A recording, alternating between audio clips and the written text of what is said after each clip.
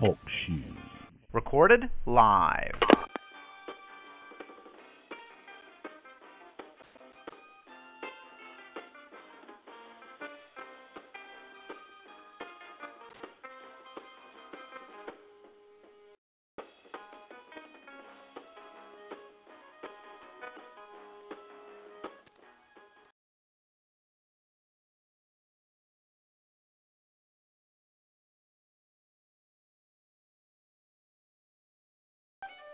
Studies have shown that the farm soil we get our vegetables from is of minerals. Sulfur is a mineral. Sulfur has been depleted from the soil, which means most people have been depleted of sulfur. Sulfur has been found to transport oxygen through organic sulfur. American Voice Radio Network has organic. Go to AmericanVoiceRadio.com and then to the Superstore to order your organic sulfur. It's your choice. Do you want to feel better or not? Don't forget to tune in to the Sulfur Hour Plus One on AmericanVoiceRadio.com, Thursdays, 6 p.m. Pacific.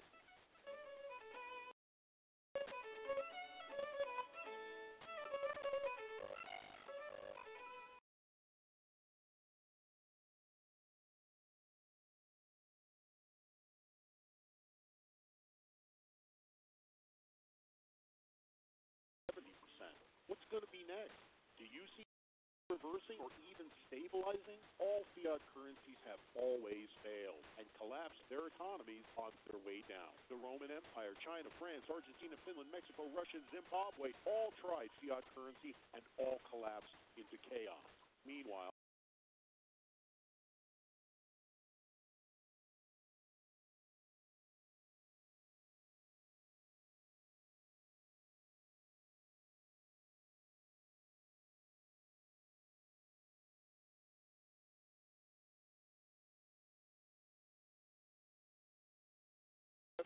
(800-375-4188). That's 800-375-4188. Protect yourself and your family.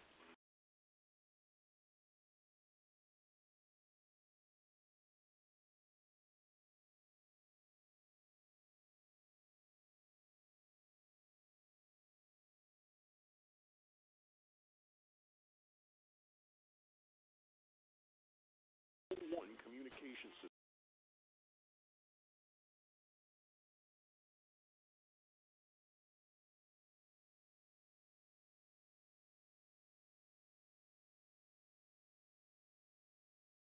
On your own is the coaxial cable. The system is delivered to your door for $1 to $49.99.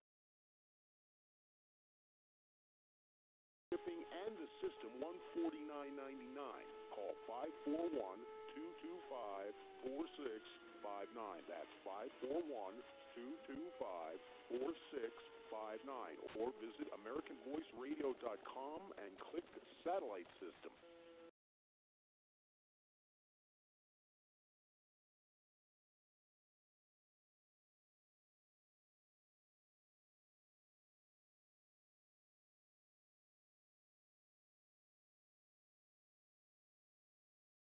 And welcome back to the Constitutional Crusader Show on the American Voice Radio Network. It might really help if I hit the button that unmutes the microphone. I started to say all that, and all of a sudden I realized I hadn't hit it, so I had to start all over again. Okay, only two left links of interest here. The first one, if you ever wonder how someone can go into politics never having earned above the 98% mark of wages, in other words, they're not in the upper 2%, just in the 98% mark. And in order to qualify to be at the 98% mark, do you know what that means? That means you have to earn less than, are you ready for this? $154,000 a year. Yes, my friends, 98% of American households have less than $154,000 per year income. That's not a misprint, okay? It's not a misspeaking here. So, according to the U.S. Census Bureau, that's what they earn, okay? Now, how can a politician that go into politics never having earned that come out at the end of their term as a millionaire, and after several terms a multimillionaire, and as they make it the president, say like the Clintons did, they come out dead broke with a net worth well north of $100 million. Oh, these are things that make you go, And this story about a senator's husband that stands to benefit from a state mega project will show you exactly what I'm talking about. Crony capitalism, my friends. How they come out so rich when they're done. And finally, the last story from our links of interest, more news from the religion of peace. Yes, ISIS hangs 8 in a gruesome display before the entrance to the Iraqi city. Not a pretty picture, my friends. Okay, critical thinking statement. We start with a meme that's created by the person whose blog I'm about to read to you. I'm not going to tell you who it is right yet. I just want you to think of the man's words without who wrote them, okay? And the meme he created is 1-800-RENT-A-NEGRO and a picture of George Soros and saying, this white billionaire liberal Democrat, George Soros, spent $33 million to incite black hoodlums to riot in Ferguson and nationwide. Now, I've reported this to you, my friends, in the past on my show, but this blog brought up something interesting, and especially because of who wrote the blog. But I'm not going to tell you who wrote the blog yet. Instead, I want you to use some critical thinking here and think about the writer, and then I'll tell you who he was. This is what he wrote. He said, I raised a few eyebrows last week when I said, instead of holding these two hoodlums, Mike Brown and his criminal sidekick, Dorian Johnson, in contempt of our intelligence, we allowed privileged elitist white liberals to stoke the flames of racism so high until the city was almost destroyed, end quote. Since I am always right, this is my follow-up piece to that. Failure to see the powerful white liberal Democrat hands manipulating blacks like puppets is a failure to see and therefore address the root of the problem. White liberal elite Democrats did all they could to get blacks pissed off enough to start rioting and looting our own neighborhoods and businesses nationwide. These people have a vested interest in undermining not just the rule of law, but the system of government in America. The bodies of dead, misinformed blacks, perfect rocks for snakes like this to hide under, and they do. Power white liberal elite Democrats are among the most dangerous people on the planet. Clearly, they stand ready, willing, able, and evil enough to fund our own ignorance and misbehavior and to use our actions against us. They are not only a danger to blacks, they represent a clear and present danger to America. They are godless. For Democrats like George Soros to intentionally poke and prod into the very real and still painful racial wounds endured by black Americans for political and financial gain is disgusting and should be repulsive to all of us, especially since the Democrats went to war to keep slavery legal in the 1800s. They went to war against our voting rights and civil rights through the 1900s. Now, in 2015, they want to create race wars, using the negative images of black men destroying our own neighborhoods as we criminalize ourselves and risk undermining our country in the process. The roots of George Soros run deep in the Democrat Party. Democrats acting against the best interests of black Americans on purpose is not new. In their mind, black lives always have been a commodity and expendable. After all, it's 2015 and still own us, do they not? Now, who wrote this? It was a black man, my friend. A black man wrote this, talking about his fellow black Americans like he just did. And the man's name? Michael Harris. Now, those of you who have been paying attention to certain things, I can't tell you everything on this show, so hopefully you've been paying attention to things on your own, would be aware of who Michael Harris is and how he is a prominent blogster and reporter and observer of various things, okay? And, well, he happens to be black also. And he nailed it, my friends.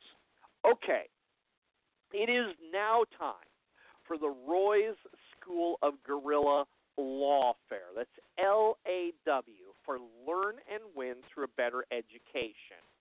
For years, my friends, I have been telling you about the law of voids and how an unlawful judgment is void on its face. Here is a wonderful court decision illustrating the point of things being void and in the process describing how this has been void from the beginning. And it took them a couple of pages to do that. So, because they had to lay out the groundwork so you could understand it. This is going to be very difficult for me to read with a straight face to you, but I will do my best. Start. In the Court of Appeals, First Appellate District of Ohio, Hamilton County, Ohio, Christopher Weiss, a plaintiff appellant, versus Larry Weegley and Thomas Weegley, defendants appealees, appeals number C-050880, trial number 04CV-27413. The decision. Civil appeal from Hamilton County Municipal Court. Judgment appeal from is reversed. Date of judgment entry on appeal, October 13, 2006. Okay, here we go. And then it lists all the attorneys and all those other people, blah, blah, blah. And then finally makes the note that the case has been removed from the accelerated calendar. So here we go. Mark P. Painter, judge, delivering the decision from the Ohio First District Court of Appeals. Paragraph 1. This case is a civil procedure nightmare. An amended complaint was not answered. Judgment was contested before being entered. The trial court denied a motion for relief from judgment, then granted a motion for relief from judgment, then vacated that judgment, and then granted it again, though the last 3 times it had no jurisdiction. An appeal was filed without a stay, and the plaintiff then got the money. Paragraph 2. With our decision today, this case is finally over. But then again, we thought that the last time. Section 1. The launch to the procedural abyss. So here we go. There's basically the synopsis of where we're going right there, my friends. Now, how did they get there? Section 1, or I should say Chapter 1, the launch into the procedural abyss. In September 2004, plaintiff appellant Christopher Weiss sued defendant appealees Thomas and Larry Weegley for failure to timely return a security deposit. Thomas Weegley answered the complaint and claimed that Wiest's security deposit was being withheld because of the condition of the property. Wiest then amended his complaint and alleged that the property had a diminished value because of the lifestyle of the previous tenants. Wiest claimed that the rental property had various problems when he and his roommates took possession. These conditions included roach infestation, a malfunctioning front door that would not lock, holes in the front room window, flooding in the basement, and prolonged periods without heat.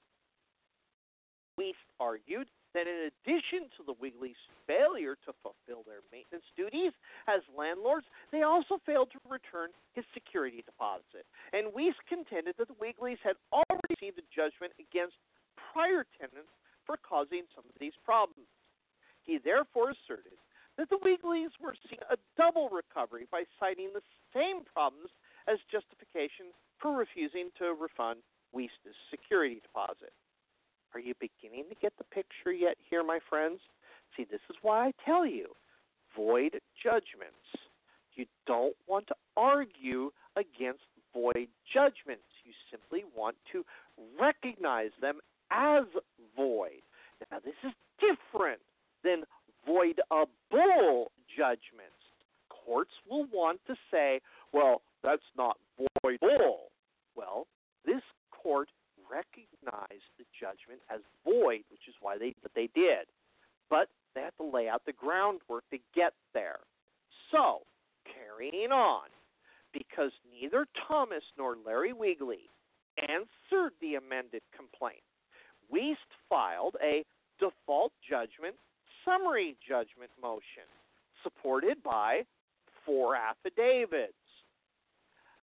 In January 2005, a magistrate granted Wiest's motion. 12 days later, the Weegleys' attorney filed a notice of appearance, but the Weegleys did not file any objections to the magistrate's recommended judgment for Wiest, which then had not been enacted on by a trial court. Instead, they filed a civil 60B motion for relief from a non-existent judgment, and the motion for an extension of time to object to the magistrate's decision. The trial court, perhaps unaware of the pending motions, then approved the magistrate's decision on February 2nd, 2005, rendering an $8,530 judgment for Wiest without ruling on the Weegleys' motion. Are you beginning to see the snafu here, friends? 6 weeks after the trial court approved the magistrate's decision, it denied the Weegleys' civil 60B motion. The Weegleys then filed, 1, a motion for the court to reconsider its rulings in their civil 60B motion, and a motion asking the trial court to rule on their pending motion for an extension of time to object to the magistrate's decision, which had already blossomed into the judgment the civil 60B motion was directed against, and 2, a notice of appeal with this court without seeking or obtaining a stay of execution or posting a supersedious bond. Now, let's translate that into more plain English. What these people did is they did not follow procedure. Now, you will come to understand, if you spend any time in courtrooms, it's not about justice. It's always about procedures. So you have to know the blankety-blank procedures better than they do, okay? Now we come to Chapter 2. But the money is gone. I kid you not, this is the way it reads right here in the decision. Chapter 2, the money is gone. Wiest then garnished the Weegleys' checking and savings account at Winston Savings and Loan, receiving $12,500, the full amount of the judgment and costs up to that point. Then, on April 27th, the court granted granted the Weekly's motion for reconsideration of the civil 60B ruling, but then realizing that this matter was currently here on appeal, it vacated that order for lack of jurisdiction. On May 18th, the Weeklies filed other motions regarding the garnishment, all of which were denied by the magistrate. In the meantime, Weist had received the garnished funds and filed an entry of satisfaction of the judgment. Because of the satisfaction of the judgment, Weist moved this court to dismiss the Weekly's appeal, and on June 29th, we granted Weist's motion dismissing the Weekly's appeal as moot. The Weeklies did not appeal our judgment to the Ohio Supreme Court. Instead, on June 23rd, they filed another motion for ruling on pending motions at the trial court, despite its lack of jurisdiction. Astoundingly, I told you this thing is hilariously funny. It's very difficult for me to keep a straight face while reading this, my friends. Astoundingly, the trial court granted the Weekly's motion to reconsider its ruling on their civil 60B motion and granted relief from judgment. The trial court did so inappropriately. I would add the word, of course they did it inappropriately, but the court's trying to be nice here. So anyway, then we come to Chapter 3. When it's over, it's over. And here we come, my friend, about void judgments. Court wrote, "It is a well-established principle of law that satisfaction of a judgment renders an appeal from that judgment moot." Quote, "Where the court rendering judgment has jurisdiction of the subject matter of the action and of the parties, and fraud has not intervened, and the judgment voluntarily paid and satisfied, such payment puts an end to the controversy and takes away the right to appeal or prosecute error or even to move for vacation of judgment." And now notice what they say there. Or even move vacation of judgment. Why? Because it's void in the first place. That's why, my friends. Now, that's the problem. A huge problem with the idea of void judgments. Courts and judges hate using the term void judgment, even though it's a well-established rule of common law. They hate using it because it takes out of their hands the ability to tell them to go pound sand. So, continue. If an appellant neglects to obtain a stay of judgment, the non-appealing party has the right to attempt to obtain satisfaction of the judgment, even though the appeal is pending. When the non-appealing party is successful in obtaining satisfaction of the judgment, the appeal must be dismissed because the issue raised in the appeal have become moot. That's what happened in this case, okay? Then they continue. The issue presented in the first appeal was the voluntariness of the so-called satisfaction of the judgment. The Weeklies did not voluntarily satisfy the judgment by paying damages. Instead, Weist was able to satisfy the judgment through garnishment of funds from the Weeklies' bank accounts. Yet, a party is considered to have acted voluntarily in satisfying a judgment when the party fails to seek a stay order while appealing the trial court's judgment.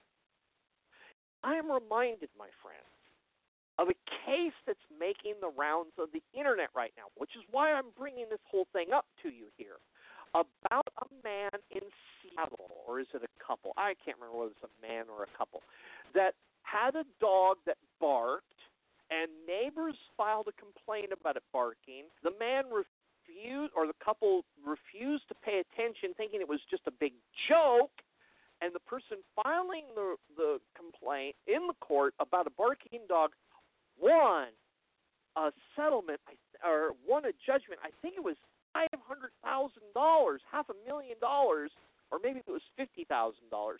In any case, it's still an insane amount of money, okay? On on the issue that this barking dog, caused them extreme emotional distress, blah, blah, blah, and they failed to answer the complaint, and blah, blah, blah. Well, it's the same sort of thing here, my friend. Exact same sort of thing. So, the case of law doctrine, the court says, provides that a reviewing court's decision in a case remains the law of that case on the legal questions involved for all subsequent proceedings in that case at both the trial and reviewing levels. They said, quote, "The rule is necessary to ensure consistency of results in a case, to avoid endless litigation by settling the issues, and to preserve the structure of superior and inferior courts as designated by the Ohio Constitution," end quote.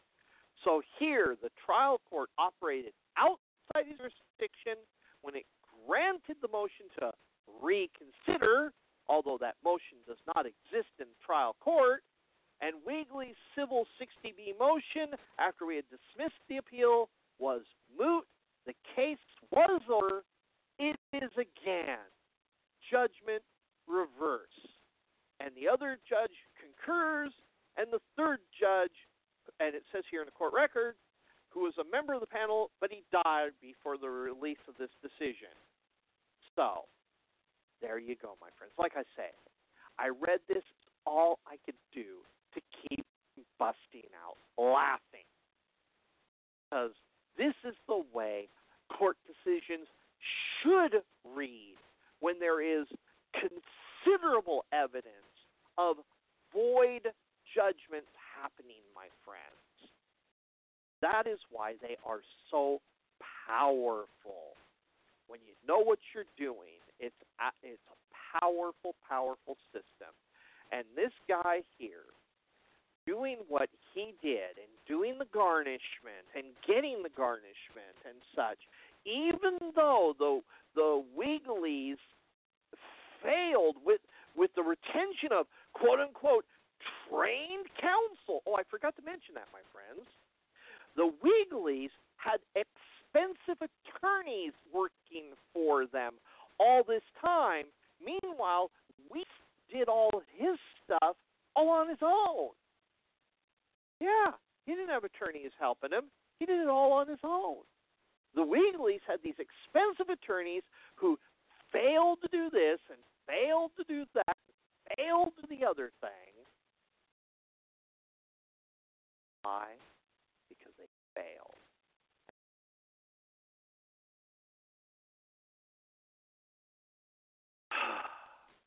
It's laughable.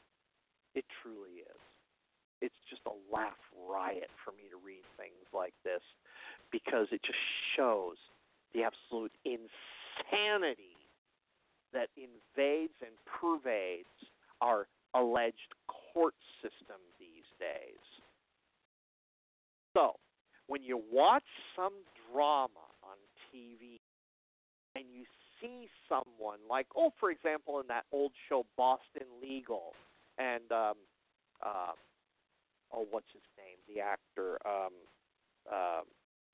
that plays I can't remember his name. That was in with Captain Kirk. Anyway, right. Anyway, well, I keep getting their character names mixed up with their actual names, but you know what I'm talking about. You see some character in some drama, and he's making some argument about the inanities and the stupidity of the court system, and you think that's fiction, my friends? No. Here I got a court case. Well, that wraps up this edition of the Constitutional Crusader Show. Until next week, my friends, unless the creek rises or they come and take me away again, my fellow Americans, keep your powder dry.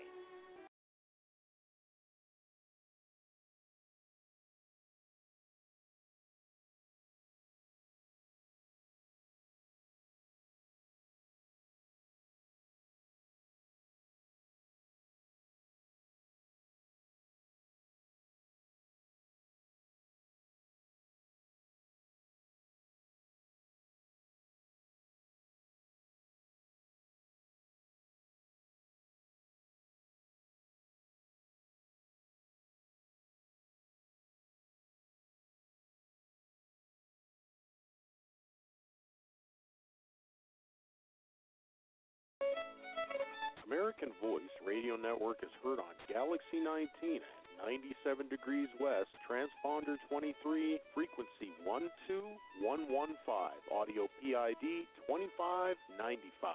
AVR is heard on the left side audio channel, and AVR2 is heard on the right side audio channel. Remember, both AVR and AVR2 are on Galaxy 19.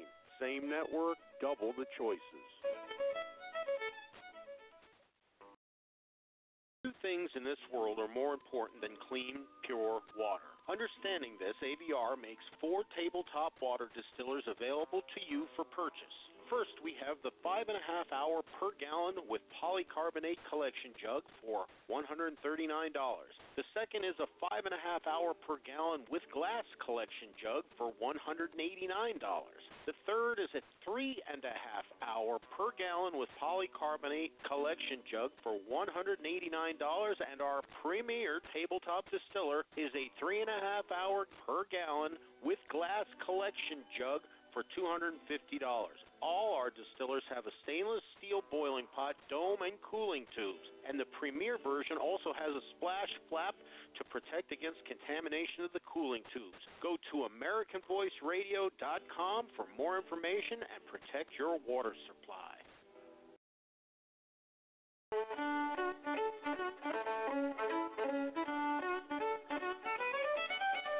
Studies have shown that the farm soil we get our vegetables from is dead, meaning it is depleted of minerals. Sulfur is a mineral. Sulfur has been depleted from the soil, which means most people have been depleted of sulfur. Sulfur has been found to transport oxygen throughout the body. You need oxygen. You need organic sulfur. American Voice Radio Network has organic sulfur. Go to AmericanVoiceRadio.com and then to the Superstore to order your organic sulfur. It's your choice. Do you want to feel better or not? Don't forget to tune in to the Sulfur Hour Plus One on AmericanVoiceRadio.com, Thursdays, 6 p.m. Pacific.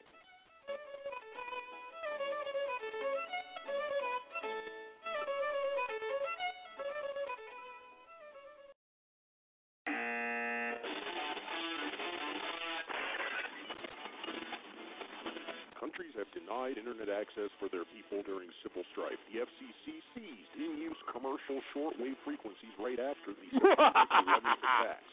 No one communication system can be depended on to be there when you need information. You need choices. You need a KU band. It's a wonder, satellite seeing as how you miss so much radio. The AVR system includes a I'm surprised you remember who I even am. 75-centimeter dish. All you need to get on your own is the coaxial cable. The system is delivered to your door for $149.99. In a row. That's right, delivered for $149.99. That's the thing and the system. Well, you know what? Then call you're married, right? 225. She's your other half, right? 59. Yeah, well, get her on the radio next time.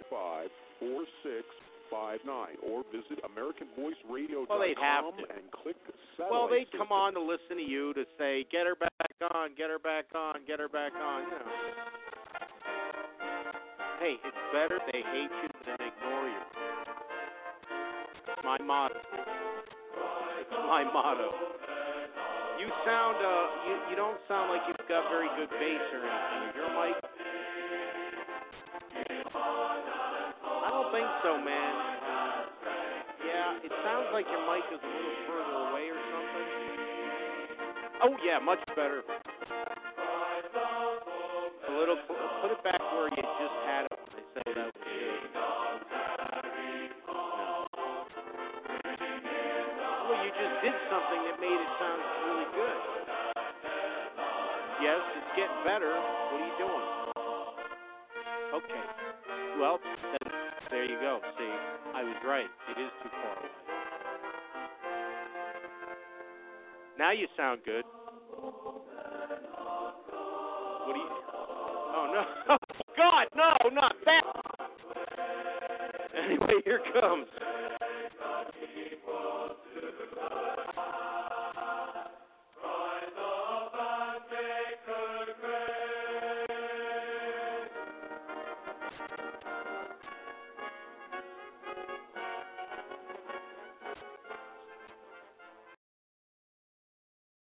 All right, good evening and welcome once again to another edition of the Contenders for the Faith radio broadcast. I am Pastor Anthony Grissi, broadcasting to you live on this March the 9th, 2015. It's about 5 minutes after the top of the hour, and for those of you who are suffering from daylight savings time, it's 5:00-something pack time, 8:00-something Eastern Standard Time, and you do the math if you're in Mountain Standard Time or Central Time Zone, whatever. We don't do that stuff here in the state of Arizona. Somebody has some common sense. Not much. I'm not saying that our state has all common sense, all right? But, in a few things, we've got it right. And this is one of them. People say, what time zone are you on? I'm not on anybody's time zone but our own, all right? Occasionally New Mexico and those on Mountain Standard Time, they jump into ours, and then as of Sunday, everybody in California, Oregon, and Washington jumped into ours. All right, they just kind of jump in, jump out. But we don't do anything. We don't change. We don't change. We're the same, except for I have to broadcast an hour earlier than I'm used to. But that's the way it is.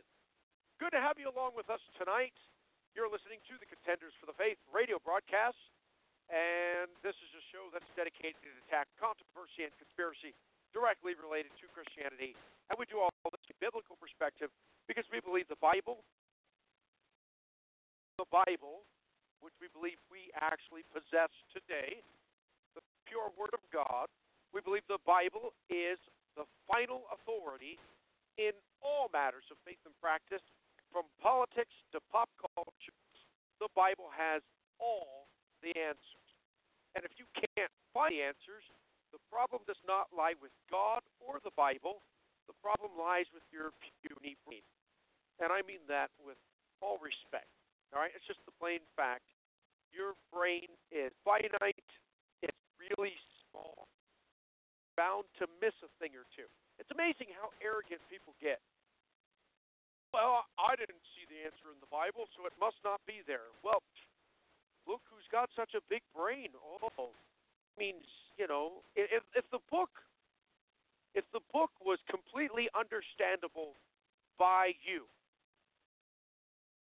then that means the person who wrote it wasn't any smarter than you. Okay? So, and we know that's not true. So if you can't find it in the book, or you think you found a problem with the book, the problem is simply you. At least that's how we see it here in the Contenders for the Faith radio broadcast. Good to have you along with us tonight. And we are live. Last week it wasn't live. I was laying in bed sick with the flu. And I'm going to say this. I truly believe that it was Indiana's fault.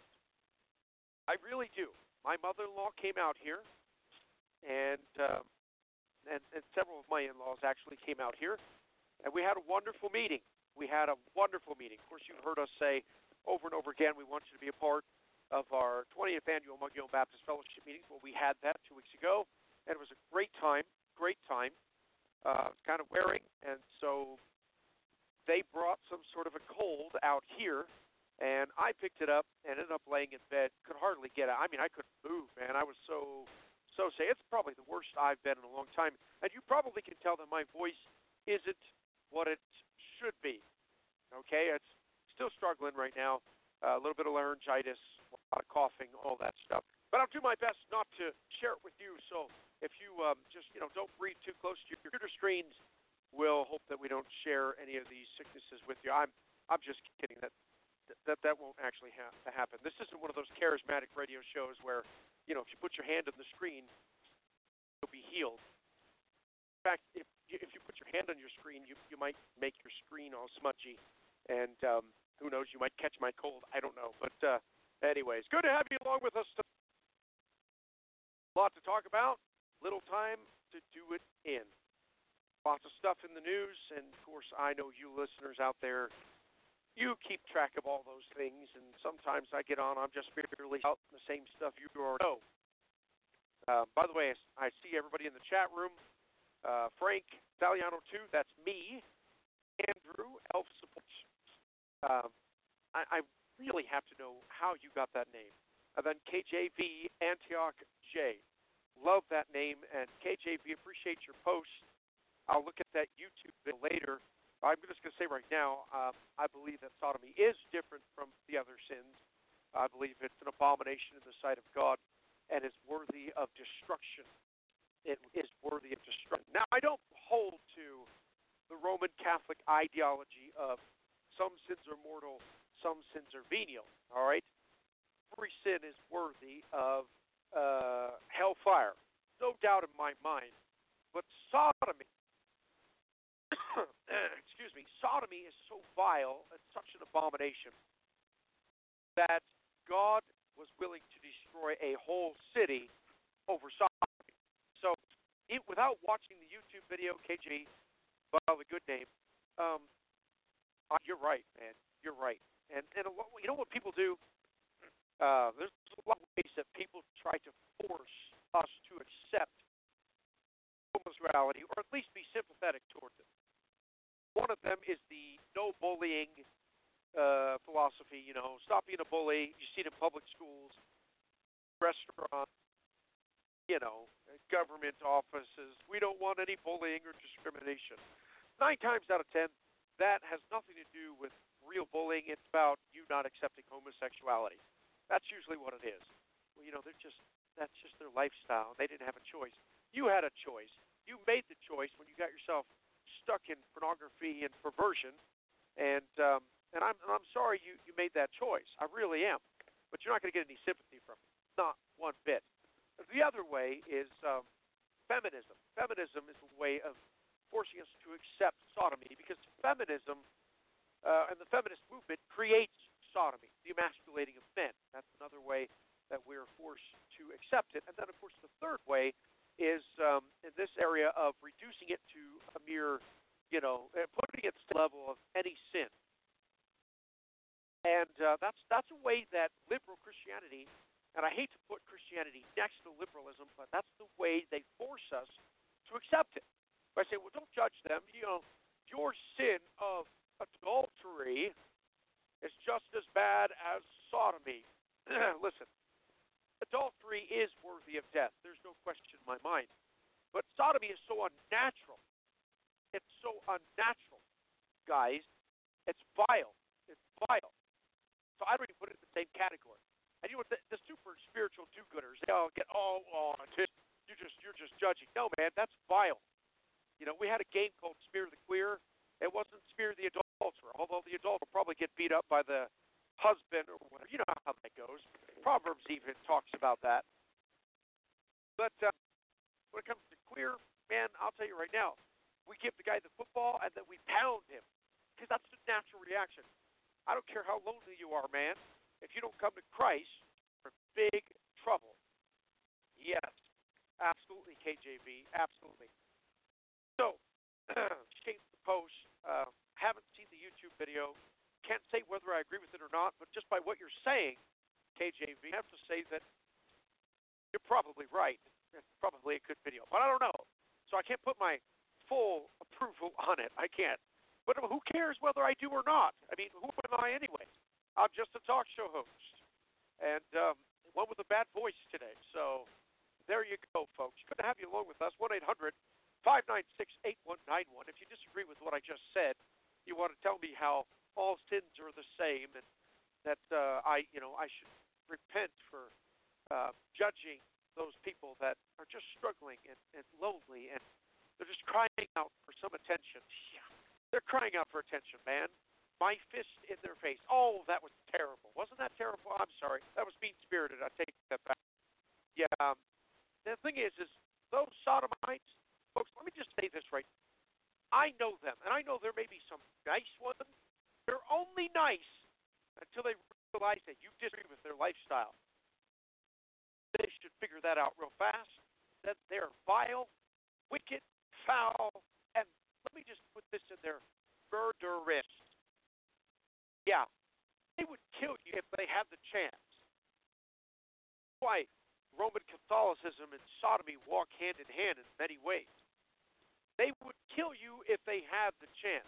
I ran into a sodomite once. I was doing a job, doing some electrical, and the fellow came to me and said, "So you're a pastor?" And I said, "Yes." I'm a pastor. He said, well, I'm gay. What do you think about that? I said, I think that's wicked. Well, why, why change? I mean, why pretend I'm something I'm not? I told him I thought that was wrong. He goes, well, you're judging me. I said, no, you told me what you are. I said, I think it's wrong. And he says, well, I think you're wrong. And you talk about getting angry and mean-spirited. I can't judge him, but he can judge me. Tolerant of me, I'll tell you right now. I should have called NAACP and told him it was race discrimination. He was against me because I was white and a Baptist preacher. But anyway, good to have you along with us tonight. And if you disagree with me, you go ahead and you call it in. I don't care. Just let me know. I don't care. It doesn't bother me. Don't tell me how wrong I am. Go ahead, bring me your scriptures. And, I'll probably say if it came from the book, I'll probably agree unless you pull it out of context. You pull it out of context, I'll probably tell you it's out of context. You can tell what the context is just by reading it. But, amen. Amen. Article here. Wanted to look at it last week. Did get a chance to. Laying in bed sick. I hope you folks were able to listen to the radio show on the 26th. No, it was the 23rd. That's what it was, 23rd. I hope you folks were able to listen to the show. We actually broadcasted our services live, and hope you enjoyed that. If you're ever in the Payson, Arizona area, you come see us. LT, normally in the chat room, just stopped by about 40 minutes before the show, and we sat down and chatted, had a good time of fellowship, talked about deer, traded pictures of deer pictures and, hunting pictures. I showed him my antlers on the wall. He showed me his pictures, and then he headed back south to the valley. So he's not in the chat room, folks, bragging about his deer brats because he is in Arizona right now. But, folks, if you're ever in the area, you come see me. Love to hear from you. Love to talk to you. Come have service with us. We meet on Sundays, and love to see you. We worship the Lord on Sundays, Wednesdays, whenever we feel like it. So, anyways, got an article the other day, and I just couldn't pass up. It's entitled, Florida City Spies a Church Being a Church, and it demands a business license. The article is in One News Now, and it's written by Michael Haberluck. The article says, after sending a city spy to report on church activities in order to collect incriminating evidence, the city of Lake Worth, Florida, is now demanding that church property owners obtain a business license to avoid foreclosures, hundreds of dollars in daily fines, and ultimately shutting services down. After being informed about the local government's KJB harassment, Liberty Counsel issued a letter to the city of Lake Worth. Attorneys with the Christian nonprofit legal organization are demanding that it retract what they are calling a faceless order requiring all churches in the area, some of which have been pillars of light in their communities for nearly a century, to close their doors. Specifically, Liberty Counsel is urging the city to cease its harassment of the recently founded Common Ground Church. The church's landlord was threatened by the city with foreclosure daily fines of up to $500 if a business license is not purchased, arguing that the church is in violation and will quickly be stopped from holding worship services if the problem is not corrected. Besides demanding that the city of Lake Worth cease and desist, it's planned to have local churches obtain business licenses. Liberty Counsel is also urging it to refund the business license taxes, yada, yada, yada. Now, apparently what the city did was they sent in KJB-type spies by the church and recorded worship services in hopes of documenting violations. Now, it's not saying exactly what the violations are, but I'm assuming, and this is just my opinion. No, actually, I see it right here in the article. They walked back to the coffee bar in the church, and they also noticed that they sell books. So interesting. Rows of people are sitting in chairs on both sides, like a gathering setting. So what it seems to me, folks, is that the town is requiring a business license because the church might be acting like a business. Oh, okay.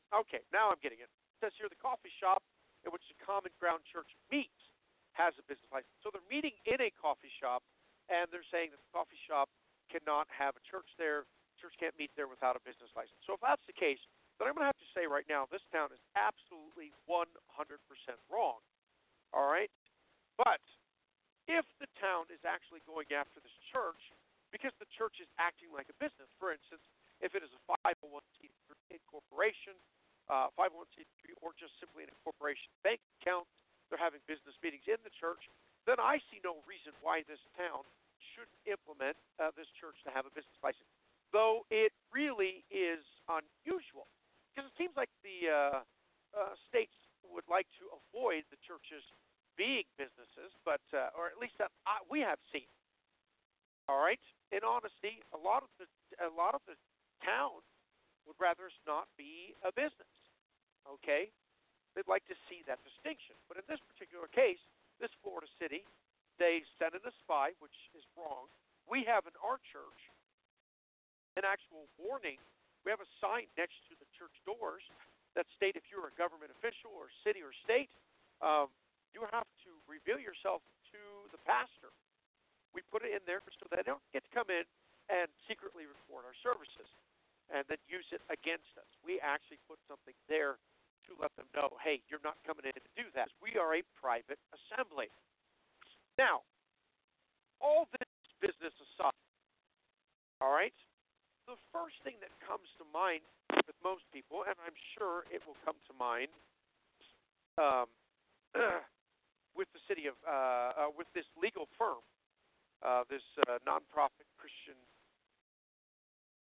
law organization called Liberty Counsel, is they're going to cite the Constitution of the United States. It says here, Congress shall make no law respecting an establishment of religion or prohibiting the free exercise thereof, or abridging the freedom of speech or of the press or the right of the people peaceably to assemble and to petition the government for redress of grievances. We know what that is. It's the First Amendment to the United States Constitution. And more than likely, this Liberty Counsel is going to rely on that. And I'd have to say, just from a cursory glance, that would be one of the first things I would cite. If I were a law firm, I would say, whoa. The city of Lake Worth has no right, given the free exercise of our religion, has no right to do so. We're protected by the Constitution of the United States. All right? And they're meeting in a coffee ground shop. Personally, being a promoter of liberty, I would say the coffee ground shop, if they want the church to meet there, they should have every right to do so. All right? That's just my opinion. And I'm a firm believer in liberty. I really am. Constitution will be the first thing to cite in this particular case, folks. At least from a legal standpoint. You don't have a right to prohibit the free exercise thereof or require us to get a business license. That's a law. You don't have a right. They might get around it saying, well, this is about Congress. Congress shall make no law. We're not Congress. We're the city of Lake Worth. So therefore, we can do whatever we want. Okay. And that might actually work. That might actually work in a court of law. But let me just say this. If this place is truly a church, was it Common Ground is the name of the church? Or no, it's the name of the coffee shop, okay? Whatever the name of the church is. If this truly is a church, it is Common Ground Church. That's what it is. And they meet in Common Ground's coffee shop. Interesting. I'd have to investigate this a little bit further, folks, because I see what might be a conflict of interest. But regardless of that, if this really is a church that's trying to follow the practices of the New Testament, then I would say this. Your first mistake was calling Liberty Counsel. Your first mistake is being represented represented by a law firm. This law firm is going to write on the grounds of the Constitution of the United States. Here's the problem with this, folks. Now, this is something that we will argue over and over again on this show. And if you've heard any of the guests that we've had on this show that represent the Ecclesiastical Law Center, they tell you the same thing. The mistake is to allow a legal firm to represent the church in a court of law on constitutional grounds. And the problem is, folks, the Constitution does not run our church. It is not an authority that our church recognizes. All right? Now, the people can recognize it. Americans can recognize it. But the only authority the church recognizes over itself and to protect itself must be the Bible of the Lord Jesus Christ, or the Lord Jesus Christ, His Word. You say, why did you put the Bible first? Because the Bible says it is magnified over His very name. It is our law book. It is our Constitution. You ever have somebody come to your church and they say, well, what's the Constitution? Yeah, that's right, Frank. You're right. Common Ground Coffee Shop, Common Ground Church. Sounds like someone wants it both ways. You're right. Okay, it does sound like that. It does sound like that. But regardless of that, let's just put that aside for a moment. If it truly is a church, I don't care what you want to call it. They want to call it Common Ground Church, fine. I suspect of it. I'd like to know their doctrine a little bit.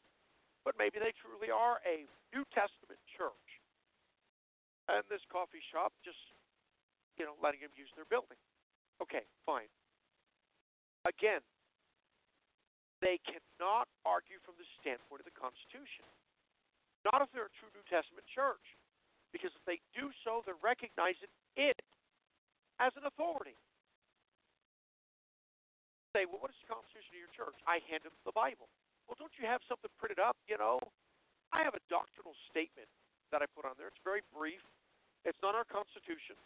It's just a simple statement of what we believe, and it quotes the Bible. Constitution is an official document. We don't have that. We have the Bible. And if we have to go into court of law, which the church can't go into court of law anyways, because it cannot recognize the judge as its authority either. All right, but regardless of that, if the pastor has to be called in, pastor gets called in, they start questioning the pastor, why is your church not doing this, blah, blah, blah, and so on and so forth. He has to argue from the Bible. He has to argue from the Bible. In fact, there was a situation that the ELC has used this as an argument many times to explain why the Bible is our authority and nothing else. And it was a homeschool situation up in Michigan. 2 cases were brought before court. The one argued from the Constitution and lost. The other case argued, it was a father, he argued this. The Bible teaches me that I must teach my children. And if I don't, I'm failing in my responsibility, and God will kill me. He won. The Constitution did not. Now, does that always work in a court of law? I don't know. With just today, you don't know. It doesn't matter whether it works or not. The Bible is it. It is our final authority. Christ is our head. So His word, which He says we are sanctified by, sanctified then through Thy word, is what the Bible says. Thy word, Jesus said. The washing of water by the word. Faith cometh by hearing, and hearing by the word of God. It has to be the word. It's our defender. Anybody can claim the name of Christ. But to claim the name of Christ according to God's word, that's a different story. That's different. The Bible says that's our authority. So in regards to the Common Ground Church, which I know people will be up in arms with, well, how dare the city do this? And, what are we going to do? What we're going to do is we're going to stay tuned, listen to these messages, and we'll be right back, folks. That's what we're doing.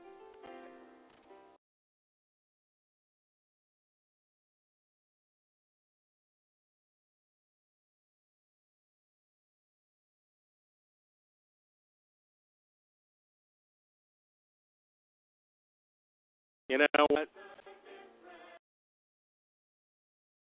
I'm trying to feign like you're sick. Yeah, you know what? I don't blame the city in this at all. No way, man. It is. I mean, if you're going to, okay, I get it. If you're going to meet, you know, if a coffee shop has a room in the back, like a pizza parlor, you know, and you're a small church and you want to meet there, I don't see anything wrong with that. But if you're going to name yourself the same as that business, you are deliberately identifying yourself with a creature of commerce. You know, what do you expect exactly? You know, they're wrong in this, man. They need to say, you know what? Sorry, we'll change our name.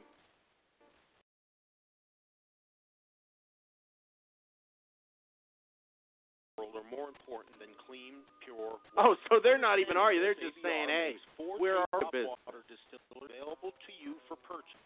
First, we have the 5.5 hour per gallon with polycarbonate collection jug for $139. The second is a 5.5 hour per gallon with glass collection. Well, get away jug from the for same name. That's crazy. The third, you know, that's like calling myself the Exxon Church and meeting at the refinery. Collection jug for $189. You know, that who's going to know that? You know, how's anybody supposed to reasonably draw a difference? With glass collection jug I mean, honestly, for $250. All are just. Let's see now. And so is Exxon putting, you know, and the premier version also religion? Has a splash flap. You know, well, maybe they are, maybe they're not. Contamination of the cooling tubes. You know, but AmericanVoiceRadio.com for you know, information and protect I don't know. your water People do supply. some incredibly stupid things. Prices have increased over 40%. Energy prices have increased over 20%. Wheat and gas prices have increased over 70%. They're all raged. Do you see these trends reversing or even stabilizing? All fiat currencies have always failed and collapsed their economies on their way down. The Roman Empire, China, France, Argentina, Finland, Mexico, Russia, Zimbabwe all tried fiat currency and all collapsed into chaos. Meanwhile, the dollar has lost over 97% of its 71 when an ounce of gold was valued at $35. If your assets are in paper, you are in danger. Protect your assets with gold and silver. Visit well, that's crazy. I mean, that's like, what? But then again, from the city's point of view, I don't care what you call yourself. Okay? You can say, oh, but I'm a church. Yeah, but you're doing business. Okay? And if you're doing business, all determined, businesses need business licenses. So if you're doing business, you can call yourself a dairy if you'd like. But I don't care. You're still doing business. You know, and they've given every impression that they are. And that's their fault, man. They need to, you know, I don't know who's bright. You know, Common Ground as a name for a church ain't bad. And it's obviously very catchy for a coffee shop. But, I mean, you got to use your common sense, man, and say, come on, do you live in a vacuum? You didn't know that there's this big controversy going on through America? Unless they were, you know what, unless they were just looking to pick a fight. Because they got these guys, I know people who have done legitimate Christian things and gotten hammered and tried to call every second organization that exists that supposedly helps Christians, and they wouldn't lift a finger. But here they are here. Could somebody got a bird in his ear telling him, hey, why don't you do this? We can make this a national issue. You'll be famous. And think about the donations that'll fly in. I'm sure they're getting plenty.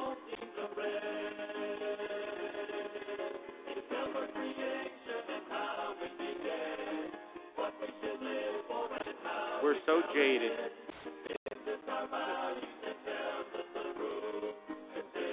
Hey, I like coffee. I'm just poor. I'm just too poor to go to the $5 coffee shop.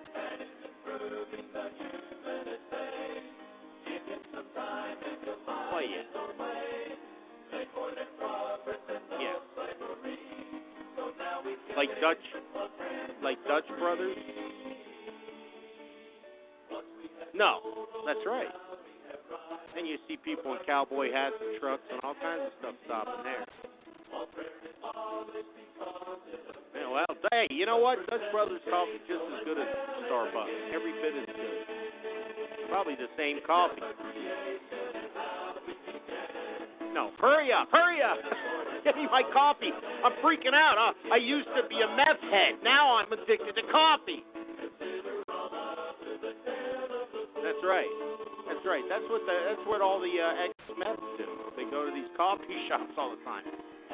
We used to have a meth problem. Now we have a coffee problem. Well, see, this is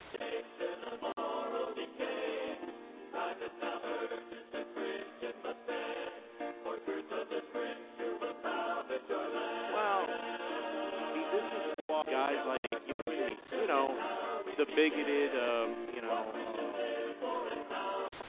what else? Well, fill in the blank. We could just make up our minds without any information. Something funny going on here. Here goes. All right, welcome back, folks. This is the Contenders for the Faith Radio broadcast. I'm Pastor Anthony Grissi, broadcasting on the prestigious American Voice Radio Network. Only if you want the truth. They even have bumper stickers. That's right. I got the American Voice Radio Network bumper sticker on the back of my truck. Yeah. Right above my bumper stickers that say, the nations that turn from God will be turned into hell, and repent and be converted. Maybe wash. I don't even remember the verses. All I know is anybody who drives past me gives me some rude looks. Sorry, they're just connecting the 3 verses or 2 verses with your radio show or network. So, but anyway, the prestigious American Voice Radio Network. Why is it prestigious? Well, they have us on here, so I don't know. What else did you expect me to say? Okay, they got a lot of other good guys on there. I mean, come on, Frank, the Francis Steffen show. That's the good radio there, folks. You don't miss that. That's free advertising too. And then there's the Covenanters Call, which is on Tuesday nights, right here, same time, same station. Pastor Mike Hoover. Now, I think he's my mentor. He's the only reason why I'm on the air to begin with. A lot of people say, no, don't put that on him. Don't put that on him. You're not, it's not his fault. Okay, whatever. I'm giving him free advertising. Best talk show host I know. He's got to preach it right down the pike, man. Right down the pike. Oh, okay. Sorry, Frank. It's the Frank Report. The Frank Report. We love this radio network. We don't know what the shows are called, but we love this radio network. Then there's Wendy Wilson with Herb Talk. Did I get that one right? Come on, I got that one. And then there's the Constitutional Crusader. I was going to say creator. I'm the worst advertiser. Sorry. With Marcel. Yeah, you can't. Herb Talk Live. Thank you. And then there's Marcel with Constitutional Crusader. And I have met him. That's right. I've even got a picture with him. Him in his kilt. Yeah, up there in Oregon. Right. That's where all the good talk show hosts are from. And he broadcasts right before me. Then there's New World Order Info. It comes after our show. And, with Melissa Roxanne. So, lots of great shows. That's what makes this produce. That's what makes this network worth listening to. We encourage you to do so and send them lots of money. Send him lots and lots of money. It is the best network. That's right, KJV. That's right. It is. I think so. So there. 1-800-596-8191 is the call-in number. If you disagree with me on that, maybe you like Fox News. Come out of the closet. You can do it. And just admit it on the air so we know what a Fox News lover is. Go ahead, don't be afraid. Secretly listen to MSNBC. Come on. Yeah, don't bother us. We're not afraid here. 1-800-596-91 if you disagree with anything I've said. Go ahead, let me know. I'll probably just start crying, and it'll be embarrassing, but do it. You can contact me by email, pastor, P-A-S-T-O-R, not hard, at Payson First Baptist Church.net. Payson First Baptist Church.net. You have to fill out. What? Oh, Frank, you got a new number? It's taken me years to remember. Oh, no. A new call-in number? I hate it when he does this. I'm not going to remember this. All right, here's the new call-in number. No wonder nobody's calling it in. They're probably getting Domino's Pizza now. It's 855-566-3738. I don't even have rhythm on that one. 855-566-3738 is the call-in number. If you absolutely disagree with me, you can call it in. That's the new number. 800-596-8191. That's no longer the number. 855-663-738. Call it in. There you go. You can contact me by snail mail, P.O. Box 8, Payson, Arizona 85547. That's P.O. Box 8, Payson, Arizona 85547. Love to hear from you. If you want to write me a letter, if you want to send me an email,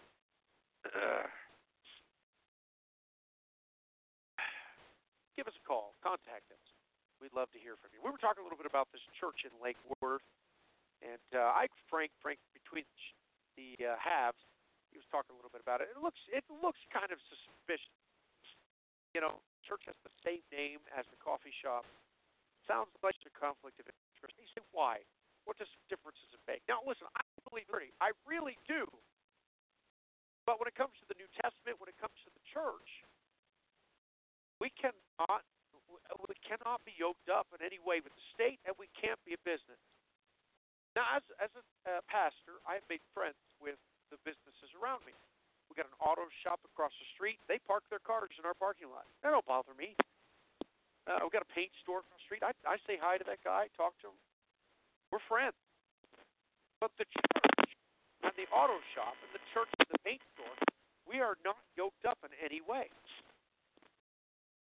And we're a church. They're a business.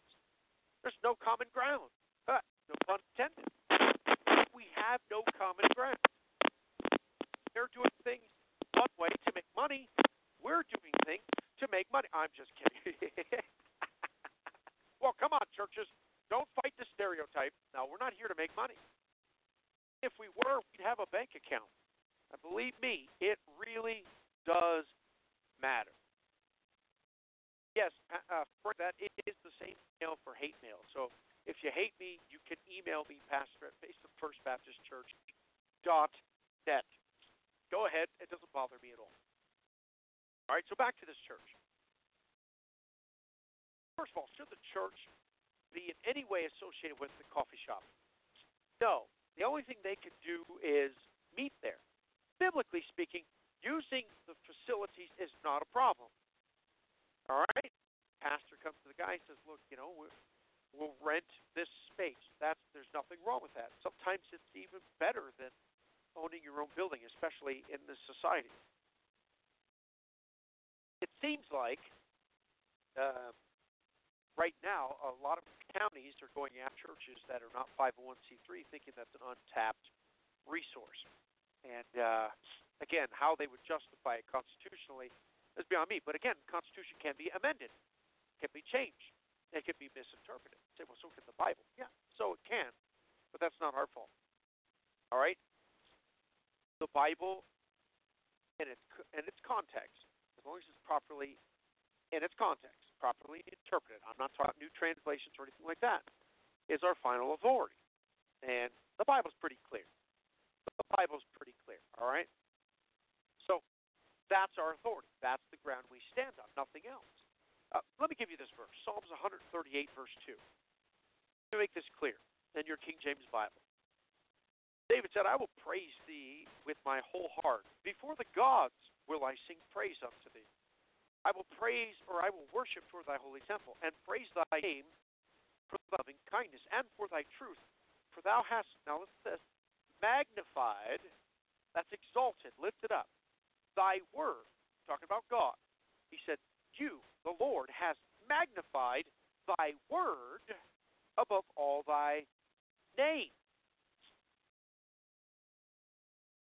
So I don't even have common ground in Christ. It's his word that we have common ground. I know that sounds, a little controversial. But the fact of the matter is, it has to be the word. Because you have the Roman Catholic Church, you have Jehovah's Witnesses, you have Mormons. They all claim to know Christ. I work with a guy on a regular basis. He tells me, man, he says he agrees with everything I say, and he is a staunch Mormon. Until we open up that Bible, and all of a sudden, we don't have common ground anymore. I remember a Jehovah's Witness telling me this. He said, well, I don't know why we divide up. The Jehovah's Witness told me that. He says, it's all about doctrine. Everybody's always throwing doctrine around. He says, that's the problem. He says, we need to get past doctrine. Well, I don't know what his church believes, but we follow doctrine, the Word of God. And we know that doctrine divides. In fact, I am commanded by God to preach the Word, to reprove, to rebuke, and to exhort with all long-suffering and doctrine. That's what the Bible says. What is doctrine? It's what the Bible teaches. Preach the Word. Of course, today nobody knows where the Word is because they're chasing, the newest fad and versions and translations and all that. Just as long as we don't have the Word, American. That's usually how it is. You talk to these guys that are textual critics, they don't have a problem with any Bible that you use. Shoot, you can use the Klingon Bible as far as they're concerned, and that's funny and okay. But don't you tell us there's only one Bible. That's King James Bible. That's the problem for them. When the textual critics who do not believe that there is a pure Word of God hate a Bible, that's probably a good Bible. That's how that's one of the ways I judge our Bibles. Yes. KJV text here in the chat room, he says, these 501c3 churches hate the Word.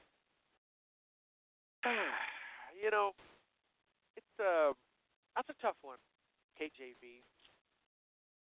I'm not going to be so dogmatic. James White, okay, there you go. Yeah, I'd say that. Okay, I'm with you on that one. All right, but I'm not going to be so dogmatic. Now, I know Frank is. Frank is like dogmatic, man. If you're a 501c3 church, you're of the devil, you're probably going to burn in hell, all that stuff. Fine, okay. I can't do that because I know believers that are 501c3. And some of them just don't know any better. Of course, they can't be around me too long without knowing better. All right? And then after they know better, that's when I'm going to make my decision. Some guys come out of Bible college, God bless their heart, and I'm not an advocate for Bible college. I really am not, just for this reason alone. They come out like clones. They don't know any better. This is the way a church has to be, and so immediately they incorporate the church. There's Russian churches that the ELC has been helping. These Russian churches came over to the United States, and they asked these brethren that are like-minded, and they said, well, how do we start a church? And the Russian churches ended up incorporating their churches because the brethren here, King James Bible believing, love God, tell folks about Christ, separated, sold out. They told them, sold out the wrong way, though, in some cases. They told them, you need to incorporate your church because that's what all churches do. That's for these Russian churches, which are solid doctrinally. They did it.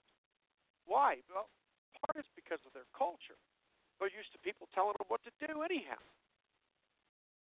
So their bishop, again, I don't believe in a bishop over several churches, but this is how they do things. Their bishop comes over. He sees the churches here in the States, Sacramento, Delaware, places. He's checking out these American churches and saying, whoa, what did you just do? Now, I don't know why their pastors didn't see this, but the bishop saw it. He said, guys, this is exactly what we did in Russia when the Iron Curtain was up. Are you out of your mind? So the ELC has been helping them unincorporate their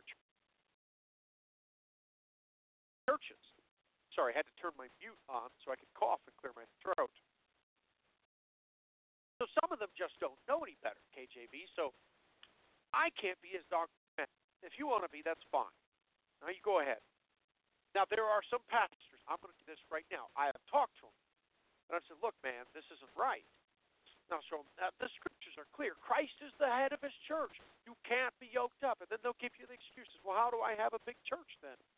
How do I cash these checks? One pastor told me just a couple weeks ago. He said, what if somebody gives you a $50,000 check? Well, first I'll probably start to cry a little bit. Yeah, don't get super spiritual on me, guys. Somebody hands me a $50,000 check, I might tear for a brief moment. Not so super spiritual as you think I am. You might not. And then I'm going to have to give it back. The man said, "What's a $50,000 check?" I mean, that's worth compromising over, right? He didn't use the word for money. I don't have a bank account, guys. I'd do anything with that check. So, wow, I'm disappointed, you know. I mean, we could use this for God's glory. I know. Wouldn't it be wonderful? It would be fantastic, but we're not motivated by money. We're motivated by truth. Okay, I see that, Frank. Okay, all right, I'll give you that. Frank says he's only dogmatic when a 501c3 pastor has been told and explained why he is wrong and continues anyway.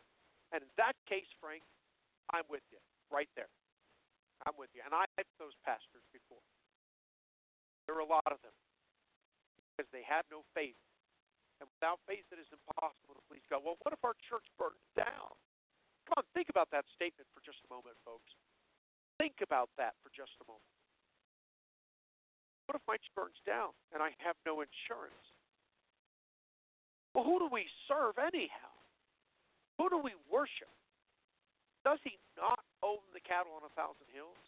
You know what they do with that? They say, well, oh yeah, okay, that's so cliche. How can that be cliche? Does He not own the cattle on 1,000 hills? Can He not keep us preserved? Can He not take care of our building? If the church burns down, can we not meet somewhere else? Can we not figure out another way? You know, it's amazing. These preachers all talk about, I can do all things through Christ, which strengtheneth me, only as long as it deals with these quote-unquote spiritual aspects. But they're all eye-canters when it comes to legalities, when it comes to money, when it comes to bank accounts. That's something. I thought these preachers were men of faith. I thought these preachers actually knew what they believed. I thought these were men of the book. Well, I got a $50,000 check, and you know, I got to use that money. No, you don't. Guys, the biggest check we ever received in our church was about, I don't know, $1,500, which is a lot of money. And I shed a tear. Oh, man. Gave the check back and explained, we're not a business. We have no bank account. We can only handle cash here. Cash comes in, we pay our bills with cash. First, didn't cash the check for us. He walked away, never came back. Yeah, that happened. Well, we can't lose people. Listen, guys, think about it. If they lose your church because you don't have a bank account, did you really want them in your church to begin with? If it matters so much to them, did you really want them there? I won't let you think long because you probably say yes. Don't even put me against the wall. I might even say yes, for crying out loud. Oh, that's a tough one. I'm like Jack Benny. Remember that show, Jack Benny? Years ago, that was running gag with him. Yeah, I'm not that old, folks. I really ain't. It's what I was raised with. Jack Benny was held up by a mugger, and he says, "Your money or your life?" And there was a pause, and then the robber says, "Look, bud, I said your money or your life." Jack Benny said, "I'm thinking it over." I'm going to say right now, that actually might be me. Only for a brief moment, and then you hand him the check back.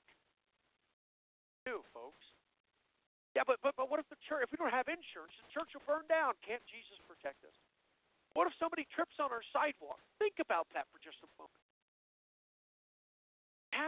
Isn't our God a supernatural God?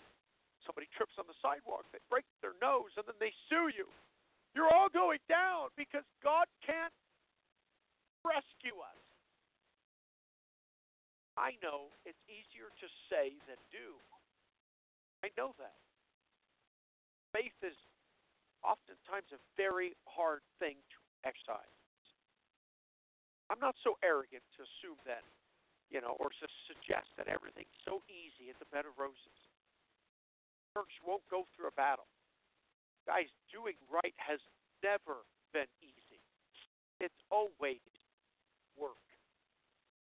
That's the way life is, especially in a corrupt world. But do we stop just because it's hard? Many pastors, that's exactly how they function. Too inconvenient. Remember, we talked a little bit a while ago. We talked about Stevenson. We blasted old Stephen Anderson because he dealt with this issue of 501c3. Look, we're not going to mess with another pastor, but when he starts spouting falsehoods about these areas, we're going to say something. He puts it on public YouTube. We're going to say something. And he said it's too inconvenient. And he even said that one pastor who was a lordship church, he quoted the pastor saying, I wish I had never done that. Look, if that guy said that, then he doesn't believe his Bible. Because I will never say, I wish I had never done that in this church. Because I'd rather be right and poor. That's a proverb. That's several proverbs. There's the poor and his integrity. I'd rather have integrity as a pastor than to be motivated by men or things, which most pastors and evangelists are. Say white poor.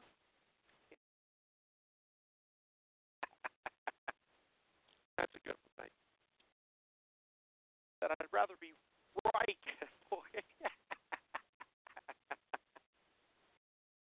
Oh, Anderson's not going to be straight up with the KJV. He's not. I don't even think he went to college. And he wasn't out by his church. Rebel from the get-go. And he was a rebel in the wrong way. I don't have a problem with being rebellious, folks. But when you're rebellious against God's New Testament patterns, then I have a problem. And he was never ordained by his pastor. And the Bible talks about the laying on of hands. And don't get super spiritual about that either, folks. Well, I'm ordained by God. Yes, but God said 14 elders in every city. They're a mode that God has set up. Wondering where I went to college. I didn't go. And they're all going, we knew that. I didn't go to Bible college. I was trained in Bible Institute by my pastor, Pastor Mike Hoover. He trained me and sent me out. He ordained me. And we sent him out to Indiana. Amen. So, there you go. Is that why you're not an advocate of Bible college? No, I'm not an advocate of Bible college because most Bible colleges are teaching kids away from the James Bible. And they're teaching their kids away from the truths of the New Testament, simple truths of the Testament, and they're focusing on the administration of the church. All right, folks, well, that's it. Which brings up another host. New World Order Info with Sir Roxanne. Coming up, you don't want to miss it. We'll see you next week. God bless you.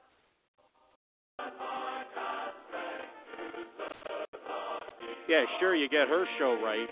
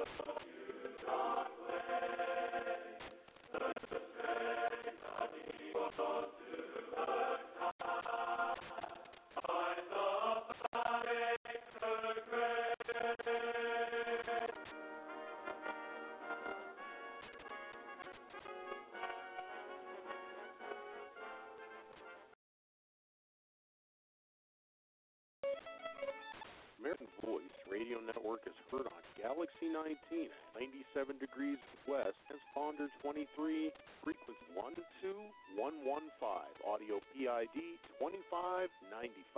AVR is heard on the left side audio channel, and AVR2 is heard on the right side audio channel. Remember, both AVR and AVR2 are on Galaxy 19. Same network, double choices.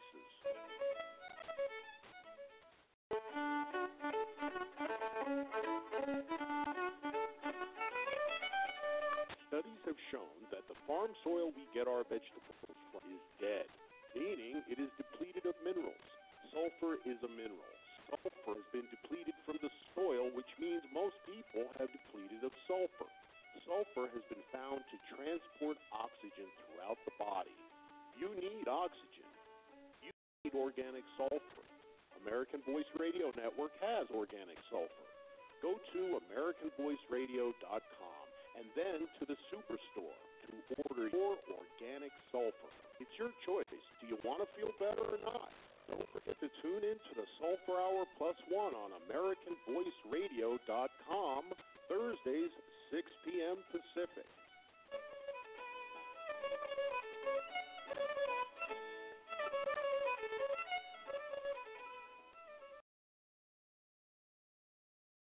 Food prices have increased over 40%. Energy prices have increased over 20%. Wheat and gas prices have increased over 70%. What's going to be next? Do you see trends reversing or even stabilizing? All fiat currencies have always failed and collapsed their economies on their way down. The Roman Empire, China, France, Argentina, Finland, Mexico, Russia, Zimbabwe all tried fiat currency and all collapsed into chaos.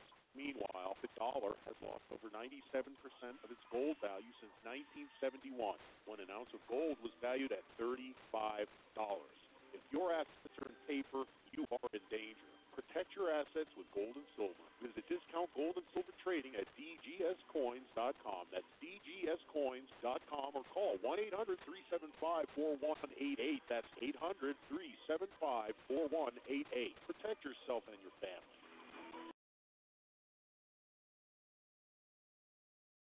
Things in this world are more important than clean, pure water. Understanding this, AVR makes 4 tabletop water distillers available to you for purchase.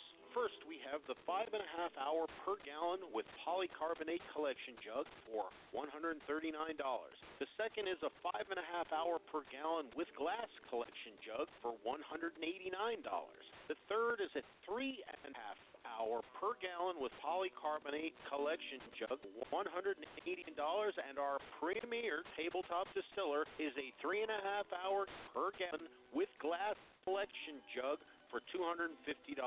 All our distillers have a stainless steel boiling pot, dome, and cooling tubes, and the premier version also has a splash flap to protect against contamination of the cooling tubes. Go to AmericanVoiceRadio.com for more information and procure a water supply.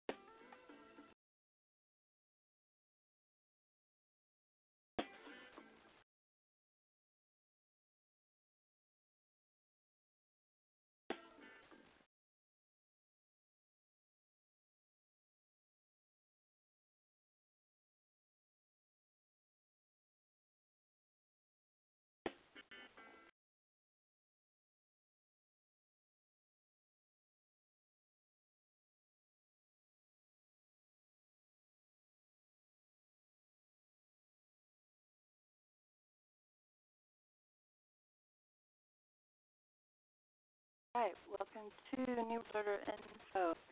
And I'm Melissa Rockin, and you're listening to me on AmericanVoice.com. You can also go to AmericanVoiceRadio.com, and it is my live show on Monday, March 9th, 2015. And I'm going to be covering some more information from this book I have here called The Miracle of Garlic and Vinegar. James Edmund O'Brien, and I'll see where else, if there's time, we might get into some other stuff, but there's still a lot more to say about vinegar, believe it or not. I always tell you I'm talking about the good kind of vinegar that can go in or on your body, not the bad kind. The kind not to use in or on your body or your animals or their water, etc., or their food, or sometimes people spray their animals with the right kind of vinegar to keep fleas and ticks off of them and things like that, or for other various problems.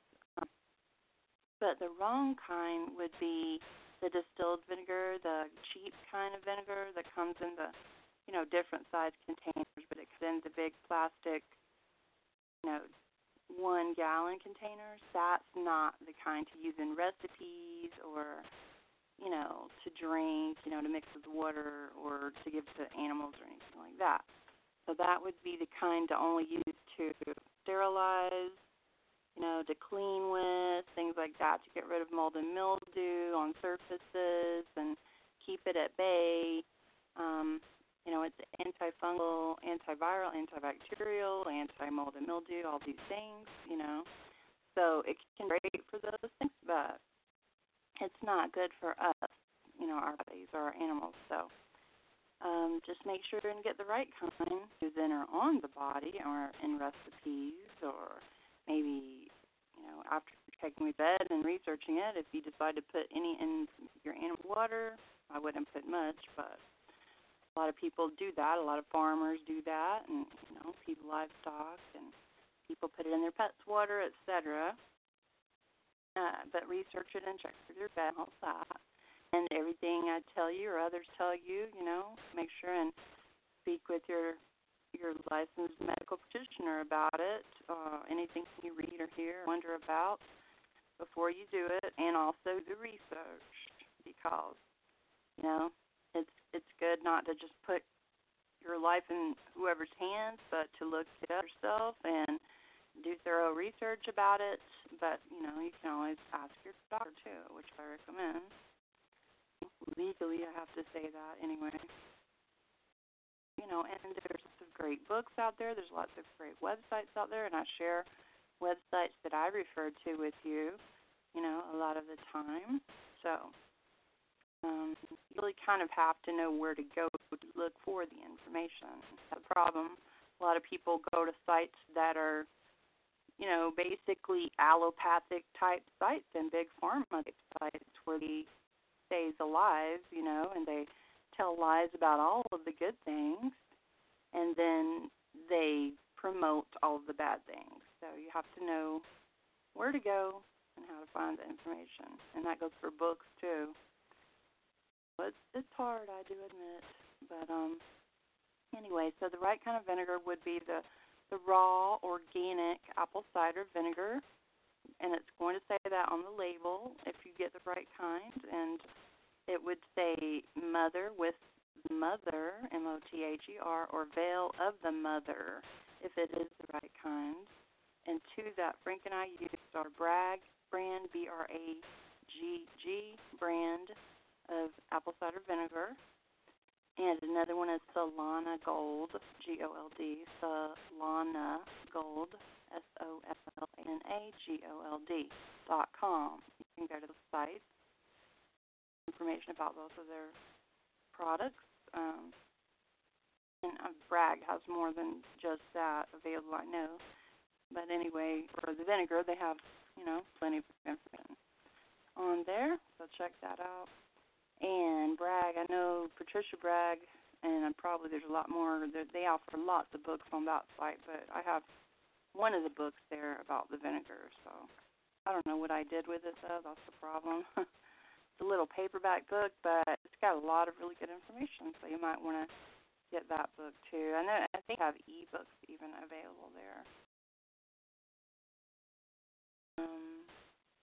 And then the paperback one, I don't know, it was probably anywhere from $8 to $12 or $13 that I bought.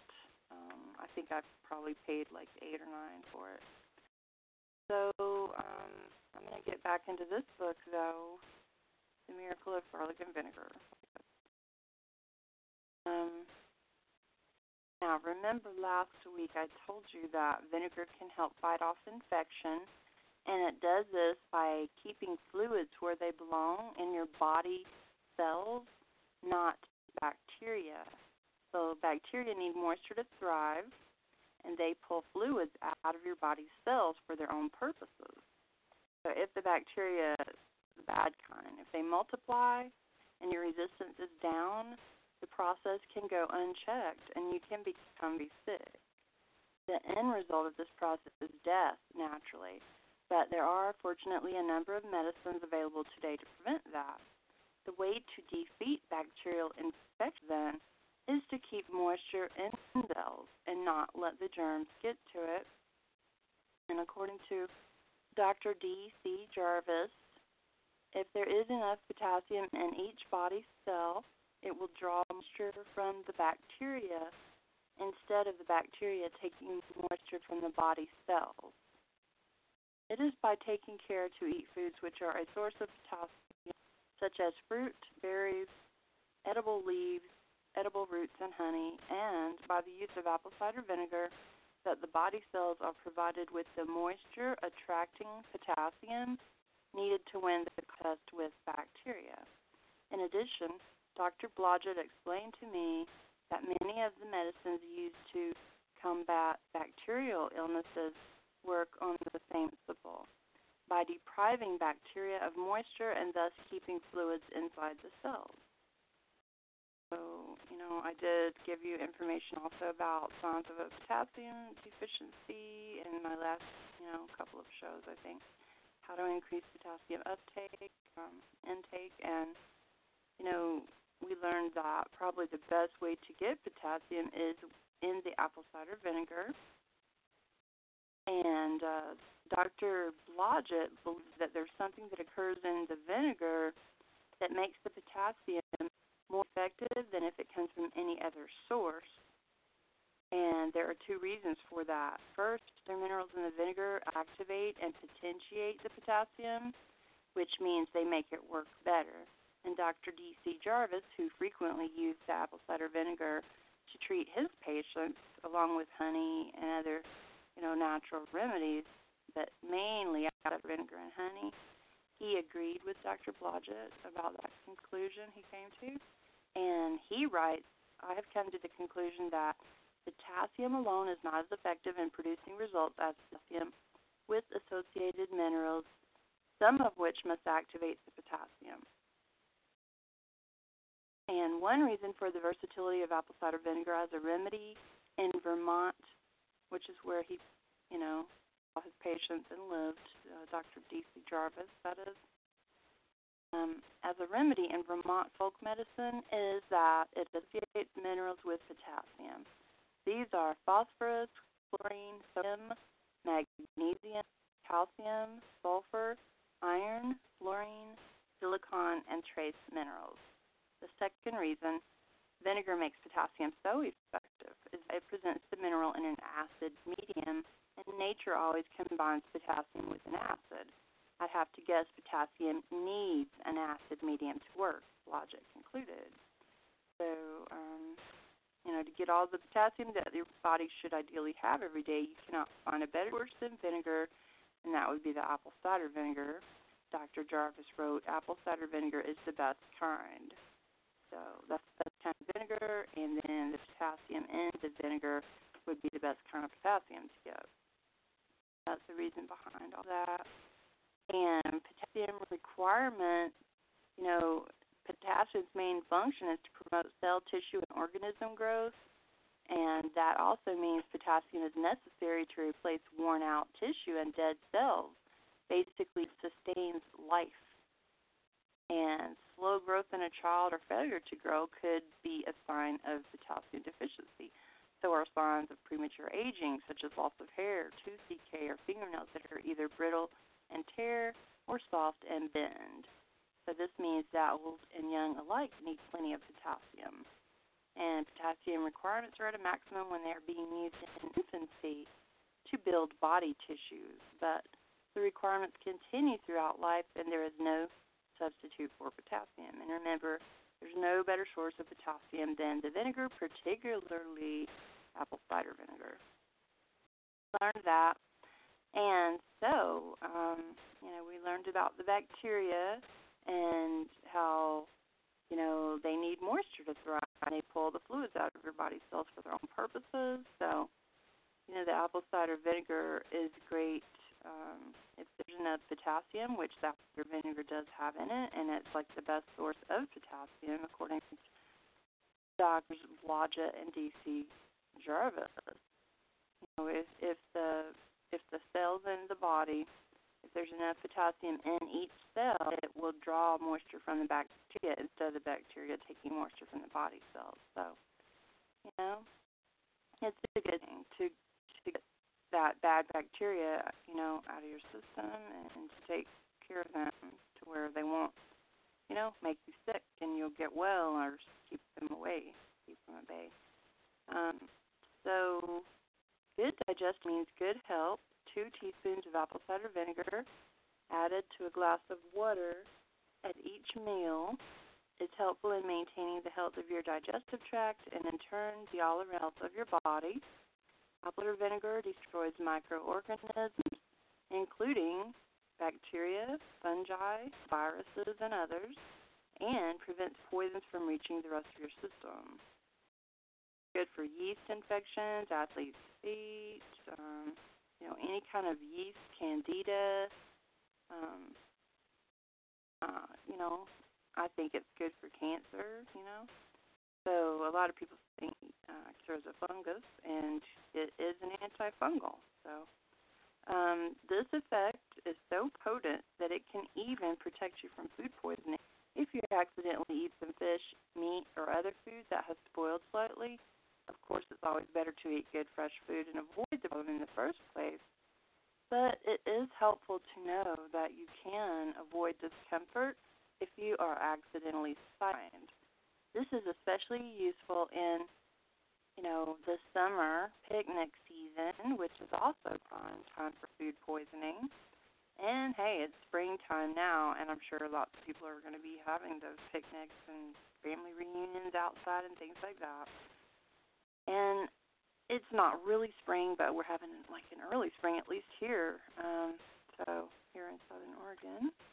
And unsuspecting vacationers can end a day of swimming, tennis, and horseshoes, writhing in agony from diarrhea and the rest of these wickedly upsetting digestive crises.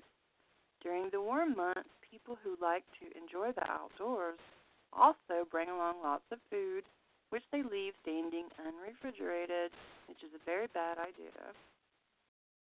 So, don't do that. Make sure that your cold food stays cold and your warm, hot food stays hot, etc., so that food poisoning won't happen. And thus giving bacteria a wonderful opportunity to firmly take charge when, the food is left outdoors and unrefrigerated. The apple cider vinegar treatment can make the difference between health and illness. If you accidentally eat contaminated food, a teaspoon of apple cider vinegar added to a glass of water can treat the illness when most people assume it's too late when symptoms are present. A lot of times, a lot of people drink the apple cider vinegar mixed into water before they eat, including when they go out to eat, because even restaurants, their food can give people food poisoning, and the same thing food bought at the grocery store, even produce. There's been all kind of things out there in the news in the last few years, like about the cantaloupe and different things causing people to be very sick, very, very sick. So I think it's a good preventative. Just realize that apple cider vinegar is a blood thinner, so that's important if you're on blood thinners or you're using anything else that is a blood thinner, that, it could be a problem to use more than one blood thinner. It could cause a problem. So, always ask your doctor about these things and realize there's a lot of blood thinners out there, and I don't know every single one. I can't name every single one. So it'd be a good idea to look up, which things are blood thinners, including over-the-counter or big pharma drugs or herbs, spices, natural blood thinners, things like that. Because there's a lot of them, like cinnamon and vitamin C, ascorbic acid. They're all blood thinners. Cayenne is a blood thinner. Cinnamon, like I said. Lemon juice, orange juice, grapefruit juice, citrus juices, they're blood thinners too. And I'm sure there's many, many more. And apple cider vinegar is a blood thinner as well. Garlic is a blood thinner. Garlic and onions, that's another blood thinner. So those are just a few. So just realize, if you're using more than one of these, it could be very bad news, especially if you're on prescription blood thinner. I know you have to be very careful. Fish oil is another blood thinner, by the way. So when there is food poisoning with vomiting, if you attempt to drink a whole glass of the apple cider vinegar mixed in water at once, the stomach will not accept it. But a small amount every few minutes can be cut down. And I went over this last week, but I went over it kind of fast, so I'm going to go over it again. And normally, except in a very few small exceptions, the way to take the apple cider vinegar is in a glass of water mixed together instead of just drinking the vinegar straight. Keep that in mind. So for the food poisoning with vomiting, if you try to drink the vinegar mixed into the water, a whole glass at once, the stomach won't accept it. But the way to do it is a small amount of the vinegar mixed in water every few minutes. That can be kept on without vomiting it back up. And, rat poisoning, rat poison, Coumadin, that's a rat poison. So, it's used as rat poison, and that is a prescription blood thinner. So, I think the prescription blood thinners are highly dangerous myself, and I know you have to be very careful if you're on those. At least I know of someone in my family that was on that because they had lots of medical problems due to pharma drugs, and the adverse reactions caused them to have blood clot and pneumonia and all kind of other things, venous thrombosis, and so they put them on a blood thinner, and they were told they had to be very careful not to cut themselves, shaving, like in other words, don't shave, kind of thing like that. So just keep in mind, it can be highly dangerous. You don't want to mix a whole blood thinners together or drink things that are blood thinning along with taking the blood thinners that are prescribed to or blood thinner that's prescribed to you, etc. You have to be very cautious and mindful of what blood thinners there are out there because it can be food even or spices, beverages. So an ordinary drinking glass will hold about 50 teaspoons. Okay, and that's a measuring teaspoon. And I'll give you the recipe about how to do that after the break. So we'll be right back.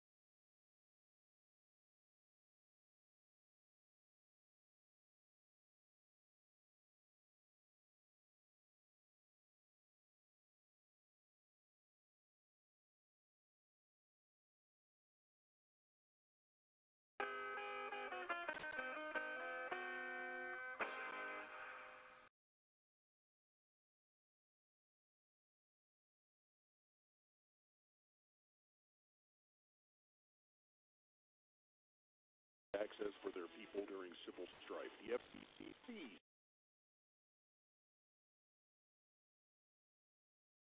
one communication system.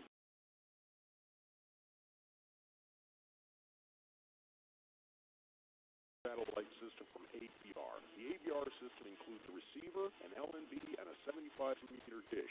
All you need to get on your own is the coaxial cable. The system is delivered to your door for $149.99. That's right, delivered for $149.99. That's the shipping and the system, $149.99. Call 541-225-4659. That's 541-225-4659. Or visit AmericanVoiceRadio.com and click Satellite System. Food prices going up, homes being foreclosed, unemployment insurance running out, jobs leaving the country. Many people cannot afford to eat or keep a roof over their head. Too many can do neither.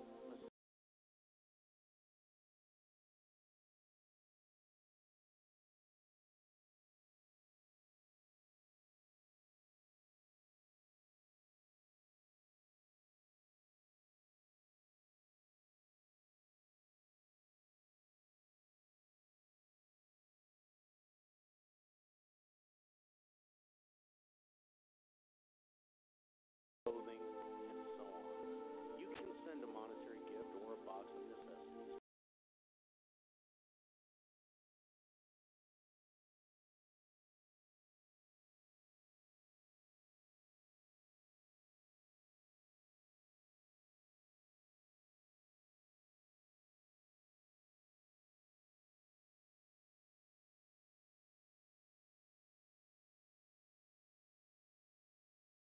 Or 886.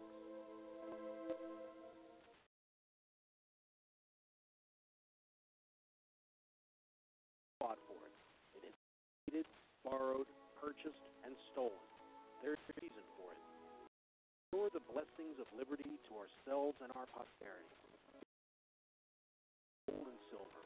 Call Discount Gold and Silver Trading at 1-800-375-4188. That's 1-800-375-4188.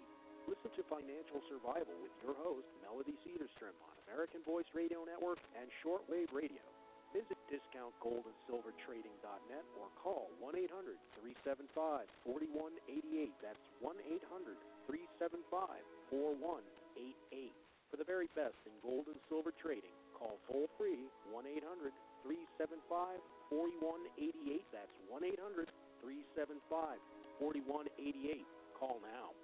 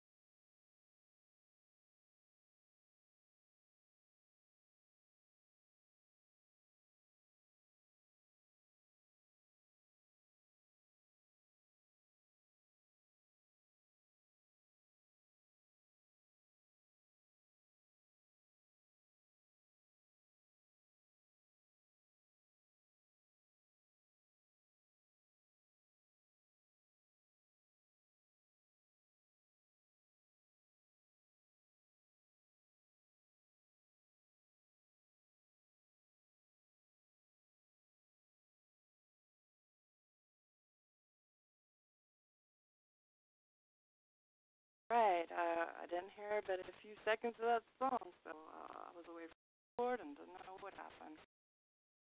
So, I don't know what happened with that, but sorry about that. So, welcome back to New World Order Info, and I'm Melissa Roxanne, and listening to me on theamericanvoice.com. It's actually a 3+ minute song, so something definitely went wrong. But anyway, it is my live show tonight on March 9th, 2015. I told you I was going to give you the recipe before the break. This is in case, this is what I would do, among other things, if I got food poisoning. So it's a teaspoon of apple cider vinegar added to a glass of water that can treat food poisoning when most people assume it's too late when symptoms are present. So, that's up to you. I'm not going to tell you what to do, what not to do, or, if you feel like you need to go to the doctor, the hospital, the emergency room, or whatever you need to do that. This is just what I would personally do. It's poisoning with vomiting. If you should attempt to drink a whole glass of the apple cider vinegar, the right kind, like the kind with the Mother Bragg apple cider vinegar or Solana Gold, for instance,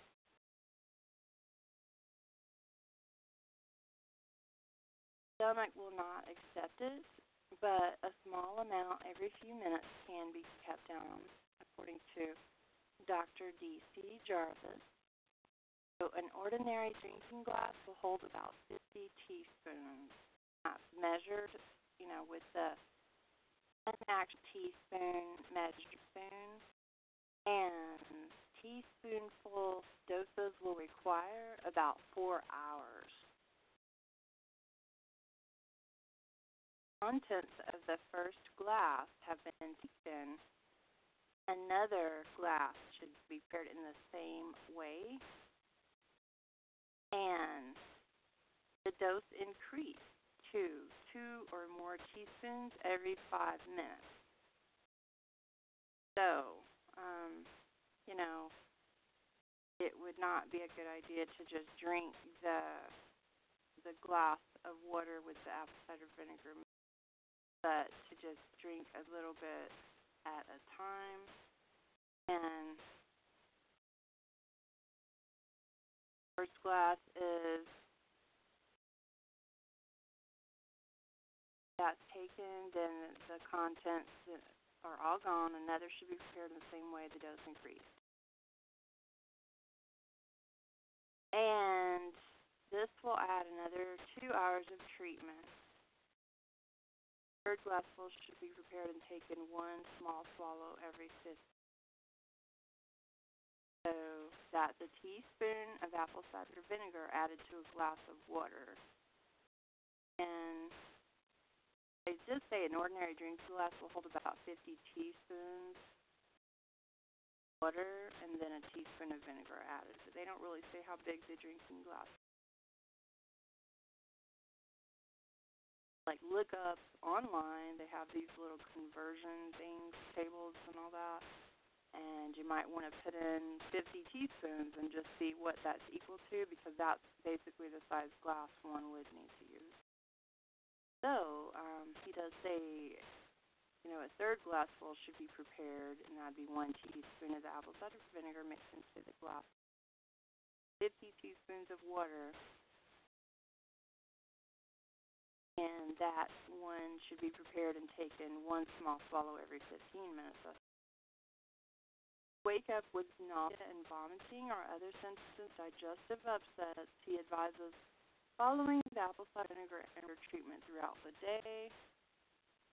By supper time, you should be able to eat something light and easily digestible. And I hope Frank will get that song that just played a few seconds and play it like with another song next, because that's like one of my favorite songs, and it was supposed to be 3 minutes plus. I don't know what went wrong, so you only got to hear about 32 seconds of it. So that would be great if that is possible. So be sure to take extra vinegar and water 5 times a day or more for the next 3 days also. That's what I would do if I got food poisoning. I would probably also definitely, take garlic, organic garlic, and take some vitamin C. Although these are 3 blood thinners right there, so problems in certain people. But I probably wouldn't do it all at the same time. But within through going through this for several days, you can kind of mix it up and do different things. And then there's activated charcoal, and that's something great to get any kind of poison, most poisons. certain ones they claim you shouldn't use it with, but then I read elsewhere that really it's good to get out for anything. So that's something you need to research as well. And I know that hospitals, doctors, emergency rooms, ambulances, and paramedics and veterinarians do and or have used active many, many times on people and animals. So it was used on one of our animals when they got some bad cat food, and it made them have excess saliva to the point of dehydration.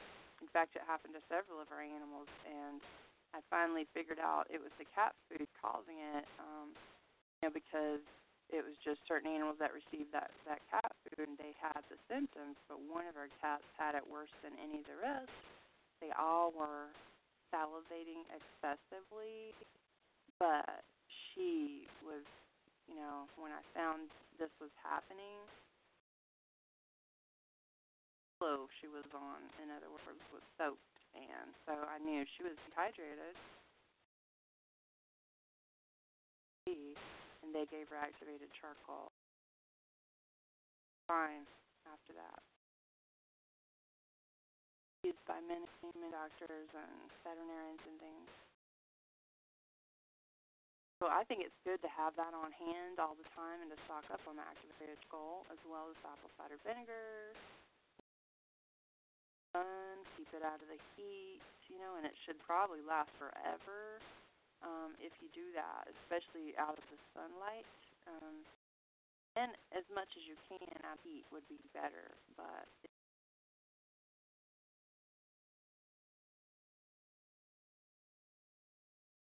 from everything I've read, if you keep it out of sunlight and try to not get it too hot, even though it'll probably be okay, probably not good for her, because you don't want to heat it. You don't want to pasteurize kind. That's the whole point. You don't want to kill enzymes that gets in the vinegar. So the more heated it gets, the same as coconut oil, honey, raw honey, the raw coconut oil, things like that are raw. You're kind of cooking it when you let it get too hot. So you don't want to do that. So then there's also kidney and bladder, and apple cider vinegar has another important use as well. It keeps the kidneys and bladder doing their vital work of eliminating waste from the body. That's inflammation of the kidneys, which can lead to a backup of toxins, eventually to blood poisoning, which is. I've read too that foods can get into the bloodstream, and that can cause sepsis as well. And the acid nature, and it may be because and that causes their veins and arteries, capillaries, etc., to kind of burst. And I think that's probably how the food is getting into leaking veins, arteries, and capillaries can be a big problem. Problems with scurvy. With scurvy, from what I've researched, that causes people to have heart attacks, bleeding internally, externally, blood clots, things like this. So, people think scurvy is unheard of and nobody gets it anymore, but I think it's quite the opposite. And just the doctors and academia, they're not telling us these things, etc. And the doctors themselves either don't know or they're not telling you. So, they're giving you open heart surgery, and they're not doing what you really need, which is more vitamin C. Probably anemic if you're bleeding.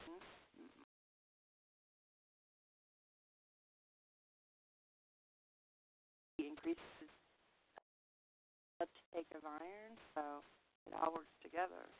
And so the acid nature of vinegar makes the environment in the urinary tract unpleasant for germs.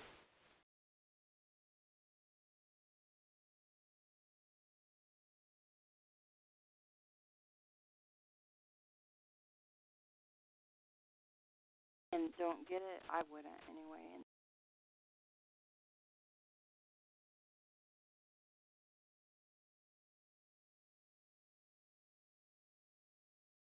this is something you're doing for your health, not to poison yourself. So you don't want petrochemicals from plastic to get into that acidic vinegar.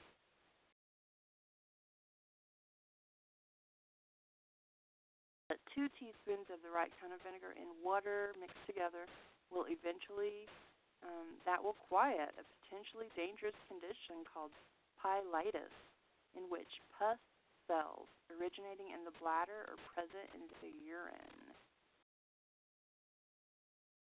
Bladder doing their vital work of eliminating waste from the body. That will mixed into water does a very important use for that, and it combats inflammation of the kidneys, which can lead to a backup of toxins and eventually to blood poisoning. Makes the environment in the urinary tract unpleasant for germs. 2 teaspoons of the apple cider vinegar in water will eventually quiet a potentially dangerous condition called in the bladder or present in the urine.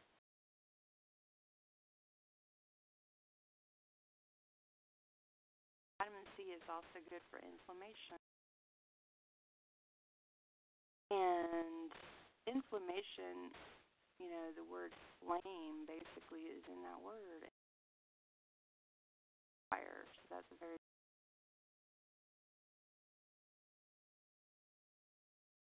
okay, so vanishing fat. Everybody is looking for the magic bullet that will allow them to eat steak and subs and french fries, which are all unhealthy, with ice cream for dessert and still stay skinny. So, the magic, you know, the apple cider vinegar, not that kind of magic, but it can do something very important in your drive to get slim or stay slim. Apple cider vinegar can help kick that metabolism of yours into high gear. That means that your body is more likely to burn fat than to store it as unsightly fat. So there's a lot of good news for you here. Again, you have the potassium content to thank for this, because it is potassium that promotes the proper chemical reactions in your body. And the acid nature of the vinegar makes certain that the conditioned body requires for fat burning are just right. So, we have all these different means to decide if, you know, we're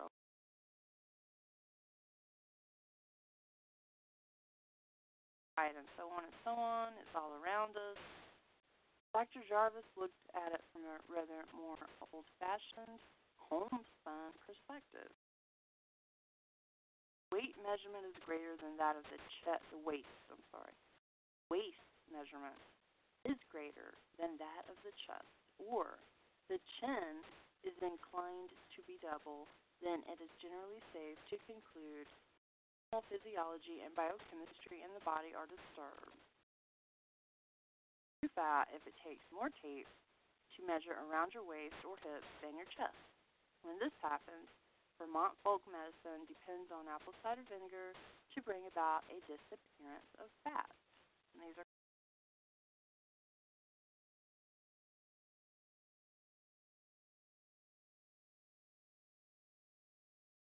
using the apple cider vinegar and honey, and that book is called Folk Medicine, and I have it here.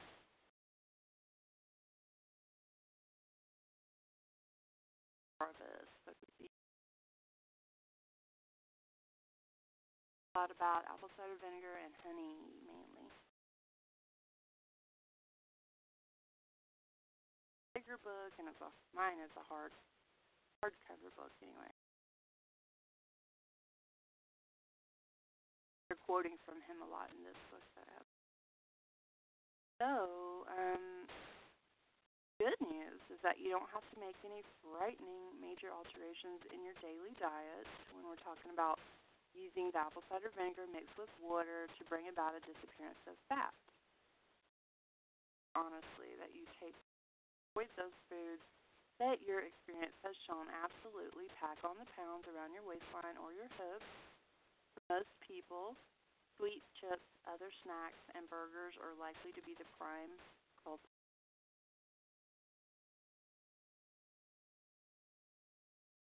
That it is bread, potatoes, or pasta that make you fat, because they really do not. I don't know. I'm not going to say that bread's good for you.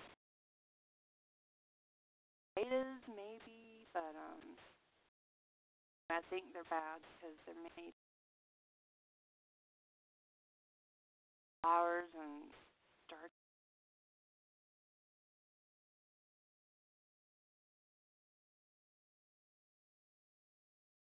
So, fat is fattening, and starchy foods simply do not contain any fat.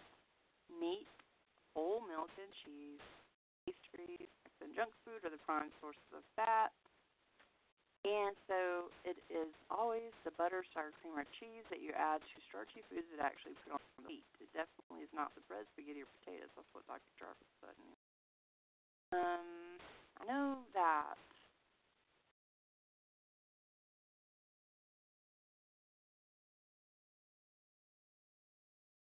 Here's what we recommend for your baby to get iron, your child to get iron. They were saying, for your child, to give your child fat-free dairy or low-fat dairy. And I think the fat, especially fat-free, I don't agree with that, giving fat-free. That, a lot of people think dairy is bad, and I'm not going to say it. It does have calcium, and calcium can cause problems. And that could be something to. I don't believe in like those no-fat dairy products itself, or no-fat, things that are on the market titled as no-fat and things like that. I think they're not good. They're usually processed junk food and stuff like that.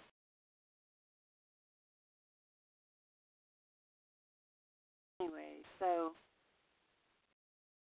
butter, of course, organic butter with the cows. Especially the best kind would be the raw goat's milk butter from raw goat's milk. That would be the very best.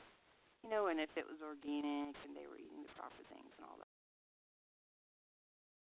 That'd probably be the only kind we should really have, although most people out there don't have goats and they can't get a hold of that.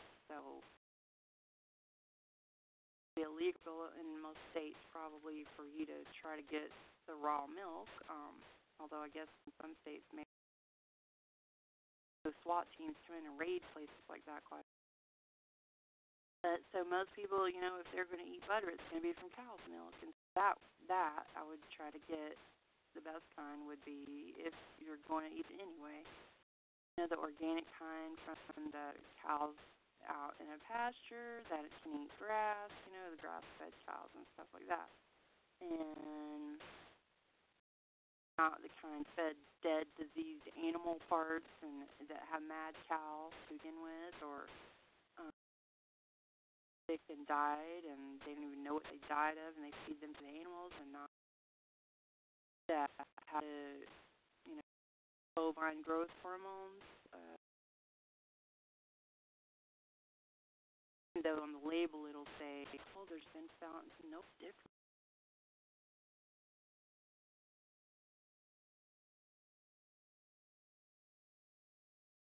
But from everything I've read, they cause cancer. Using dose of antibiotics anyway, which cause superbugs, because you are what you eat, and you are what, whatever you ate, or was given, meaning the antibiotics and the broad spectrum antibiotics that they're given, all the time across the board, usually even when they're not sick. So, that's usually not as much the case with the ones labeled organic. They're not allowed to do that. So, I'm not saying they never give them antibiotics, but I think they get a whole lot less than the one that's not organic. So, and you can afford to do that, and it is an investment in your health. Butter and whatever kind of dairy products. then they're not fed GMOs either, so that's the thing. Right kind of certification for a lot of different definitions of organic, so you should look those. I would try to stick with organic if you can do that. And so what seems like less than wonderful news is that vinegar cannot help you lose 10 pounds in 10 days. The actual weight loss will be a good deal more gradual. But, in fact, that is really good news because researchers have shown over and over that it's weight that's lost gradually that, in the long run, stays off. A woman between 5 feet and 5 feet 6 inches tall, weighing 210 pounds, takes 2 teaspoons of apple cider vinegar and a glass of water at each meal. She will weigh about 180 pounds at the end of 2 years. That's 30 pounds of weight lost at the end of 2 years. Big stomach, I guess. There's use the punch in 2 years. Since the vinegar will help you burn fat instead of store it, your daily activities will help you shed inches and rolls of fat much more. Says Dr. Blodgett, if a woman whose dress fits tightly will sip apple cider vinegar and a glass of water at each meal, she will find at the end of 2 months that she can take her dress in 1 inch at the waistline. Comes my song, so we'll be right back. Don't go anywhere.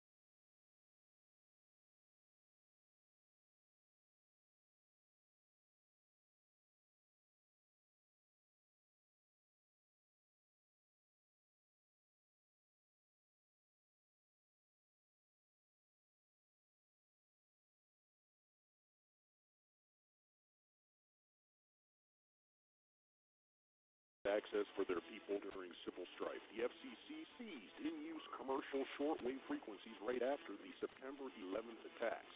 No one communication system can be depended on to be there when you need information. You need the KU band free-to-air satellite system from AVR. The AVR system includes a receiver, an LNB, and a 17-centimeter dish. All you need to get on your own is the coaxial cable. The system is delivered to your door for $149.99. That's right, delivered for $149.99. That's the thing and the system for $40.99. Call 541-225-4659. That's 541-225-4659. Or visit AmericanVoiceRadio.com and click Satellite System. Prices have increased over 40%. Energy prices have increased over 20%. Wheat and gas prices have increased over 70%. What's going to be next? Do you see trends reversing, even stabilizing? All fiat currencies have always failed and collapsed their economies on their way down. The Roman Empire, China, France, Argentina, Finland, Mexico, Russia, and Zimbabwe all tried fiat currency and all collapsed into chaos. Meanwhile, the dollar has lost over 97% of its gold value since 1971, when an ounce of gold was valued at $35. If your assets are in paper, you are in danger. Protect your assets with gold and silver. Visit Discount Gold and Silver Trading at dgscoins.com. That's dgscoins.com, or call 1-800-375-4188. That's 800-375-4188. Protect yourself and your family.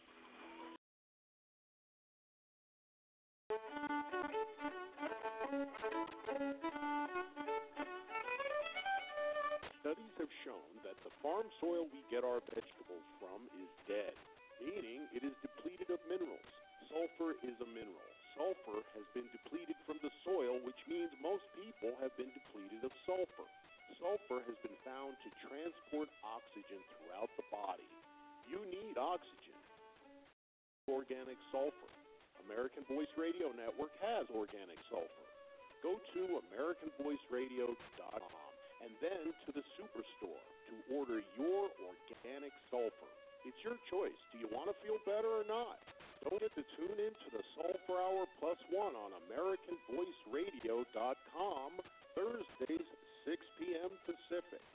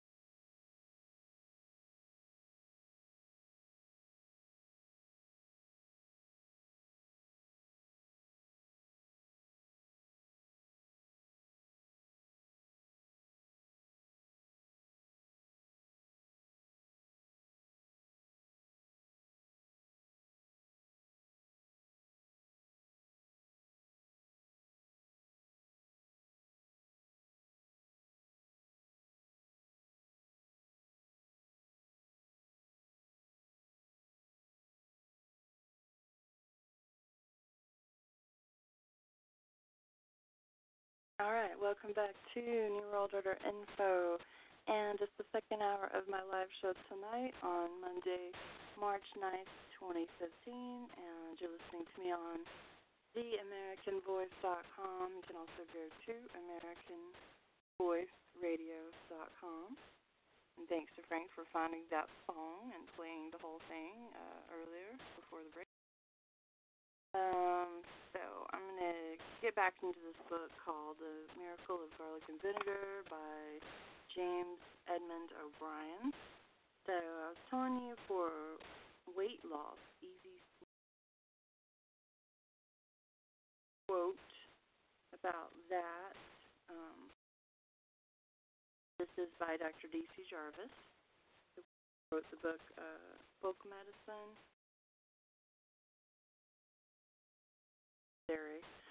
That guy. So he said, he talked about how it's good to lose weight at a slower pace, and that the apple cider vinegar mixed into a glass of water, that would be 2 teaspoons measured out with a measuring teaspoon that is. After that, into a glass of water and stir it up, and I would drink it through a straw and try to keep it from coming into contact with my teeth to protect the enamel from the acidic nature of the apple cider vinegar. And so he said if a woman that weighed 210 and was like 5 feet 6 inches tall, if she did that and took the 2 teaspoons of apple cider vinegar mixed into the glass of water at each meal, she would weigh about 180 pounds at the end of 2 years. It may not even take that long, though. That's what he said. And then if a man has a paunch, meaning a big stomach, he will lose the paunch in 2 years' time. This will help burn fat. Instead of storing the fat, your daily activities will help you shed inches and rolls much more quickly than pounds.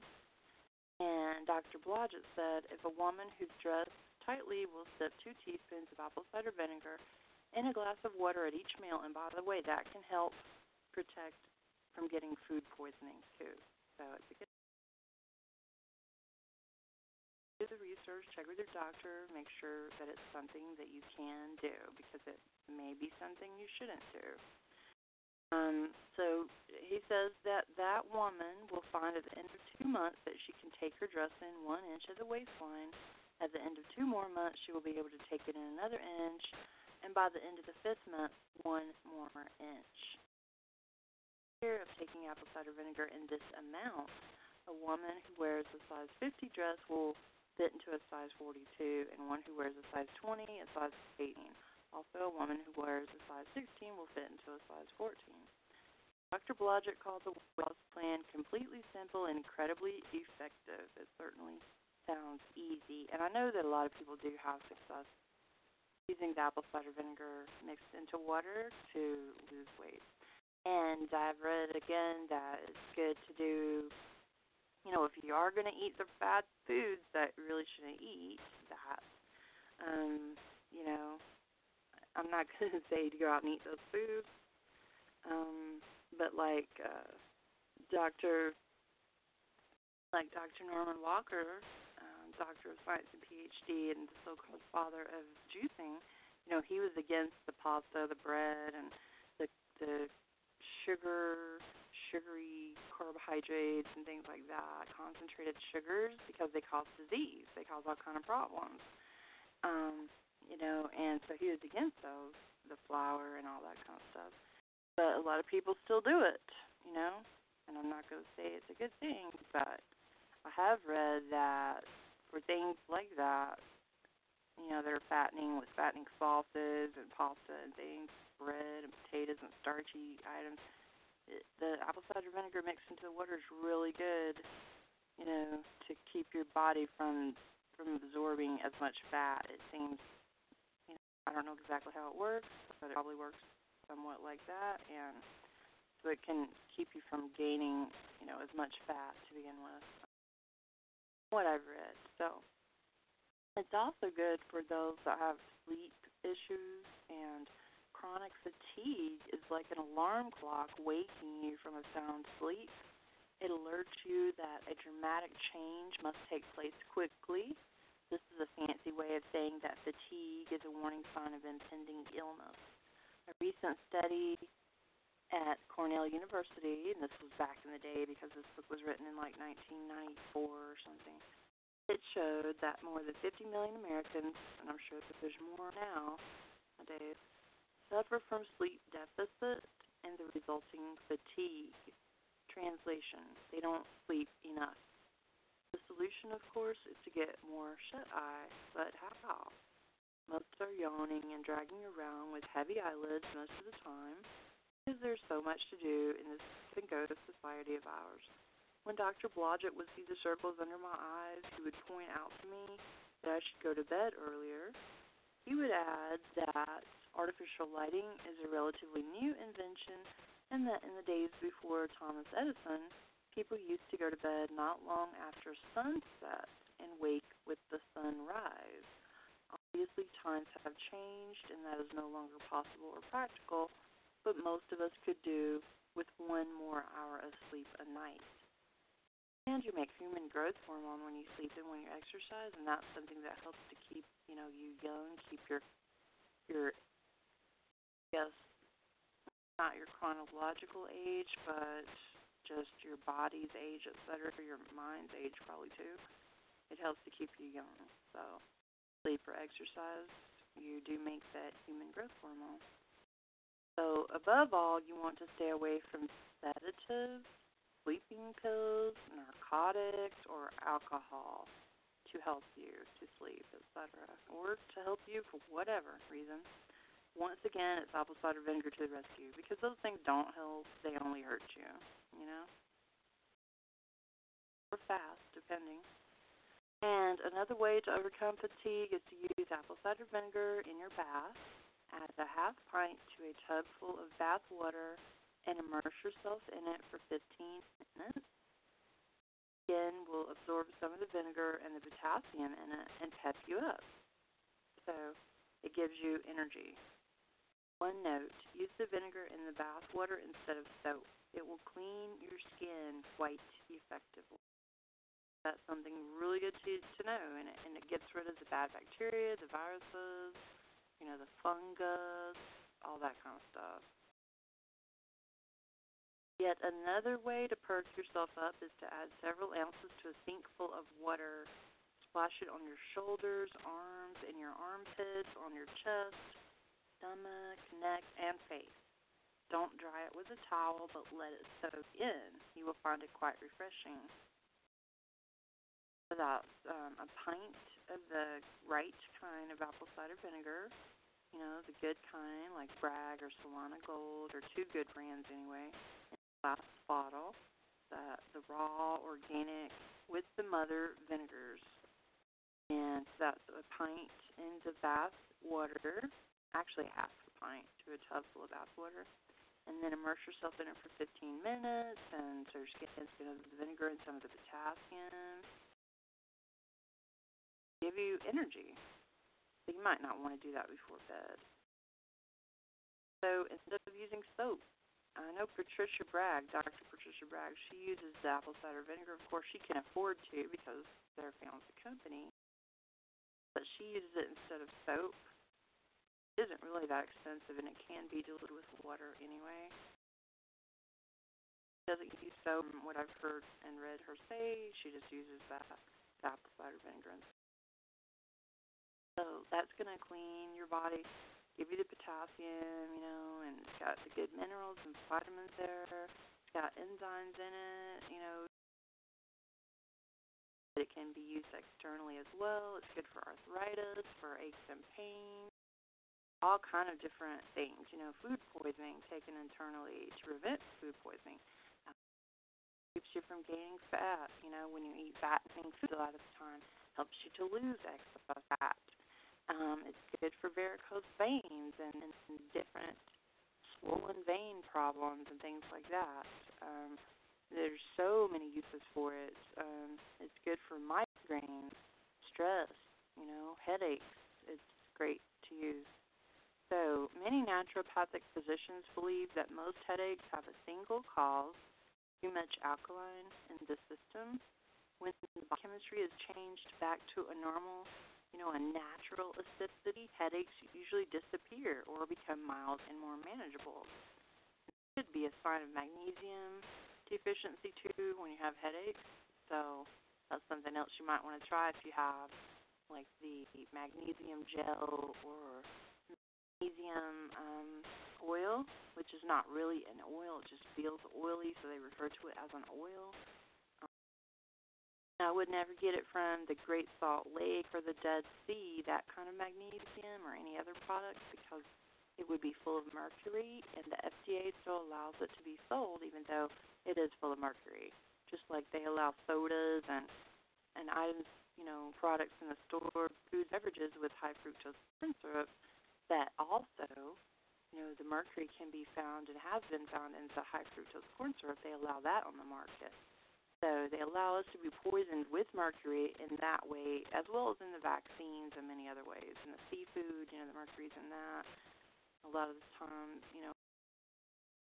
others in the seafood, but, it can be mercury. So they allow this because, hey, their job to poison us, I guess. Federal Murder Agency. So, but it could be a magnesium deficiency, to have a headache. Same thing with seizures. If you have seizures, it could be very often it's a magnesium deficiency, although it could be other things too. That is, but quite often it could be a magnesium deficiency. And magnesium is also great to get after strokes or heart attacks, because it can keep one from dying and keep one from being disabled or as disabled after a stroke or a heart attack. So you can read about that, and I'm going to try to find some information regarding that, because I've told you that, but I actually found, I think there's a study done about it. So, but for headaches and things like that, I would try probably, either the apple cider or the magnesium, like I said. It could be good even if one doesn't have, say, the magnesium oil or magnesium gel, which are going to be stronger and have more magnesium in them, or it will last longer, the effects will. We could also maybe just mix up some water with some Epsom salt and shake it up, and then apply it to wherever the headache, is, like your head or your temples or wherever. And that might help. Or maybe soak off in it and apply it, a wash or something. That could help. Or get into a tub full of the magnesium sulfate water, which is Epsom salt. So, and then if I had the magnesium oil, I would just apply that to wherever either the pain you had was, because it's good for pain too, or headache or whatever. But as far as the apple cider vinegar goes, that's another thing that it can be used for, is for the headache. So Dr. Jarvis explains that you can restore, that natural level, the natural acidity, which is good because that makes the headaches usually disappear or become more mild and more manageable. So by taking apple cider vinegar in water in the morning and evening and at every meal. So really it's good for so many things. To take it upon awakening in the water, to take it with every meal. It prevents food poisoning. It keeps you from getting a lot of the starchy and fat, from your body absorbing it all, and from getting as much weight. Plus, there's so many things we eat in restaurants, and I read things that people say, that are servers and cooks, and the things that they say, that they do. They don't wear gloves, and they have diseases, and they have the bad bacteria, the viruses, whatever. They go to work sick because they're told if they don't, they're going to get fired. All these things. Plus, a lot of times the illegal invaders or whoever out there in the fields, they're going to the bathroom, so that they're, getting mixed in with different things, getting on the food. All these different reasons, why the apple cider vinegar mixed in water would be a good thing to do, to take before and with, either or before meals or during a meal. and then upon awakening and before going to bed. So good for lots of different reasons to do that, but check with your doctor, like I say, and research it and everything. So it can restore that level of natural acidity in the body by taking, apple cider vinegar and water in the morning and evening and at every meal. And if your headaches are bad, something I would do if I had bad headaches is to try doubling the amount of vinegar. And also 2 teaspoons of honey were recommended by Dr. D.C. Jarvis at each meal to prevent a headache. So 2 teaspoons full of honey. And actually, I've read that can so-called, I'm not going to say the C word because I'm not supposed to on the air, but it got rid of someone's alcoholism. Give them honey. I think I've shared it with you in the past, but I'll try to do that. And a lot of times it could be deficiencies that are causing that alcoholism, nutritional deficiencies, nutrients that they're deprived of, such as vitamin B3 for one. And the actual founder of Alcoholics Anonymous, Bill W., discovered that. I don't know that he was the first to discover it, but he did. He tried to tell the board members, and they didn't want anyone to know that can get rid of someone's alcoholism to treat them with vitamin B3, niacin, etc. So, you can look that up. But honey is another remedy for alcoholism. So if the headache has appeared, however, take a tablespoon of honey at once, and I would use a measuring spoon. Since it requires no processed digestion, and I'd use the raw honey, organic, in a glass container. Quickly be absorbed in the bloodstream. The headache will often begin to lessen by the end of a half hour. So that's 1 tablespoon of raw, organic, preferably honey. And that's for headache. So there's no digestion required. It will be quickly absorbed into the bloodstream. The headache will often begin to lessen by the end of a half an hour. If not, another teaspoonful of vinegar of honey. I keep saying vinegar. Another teaspoonful of honey you should take. First it's a tablespoonful. Then after half an hour, another teaspoonful of the raw organic honey should be taken to get rid of the headache.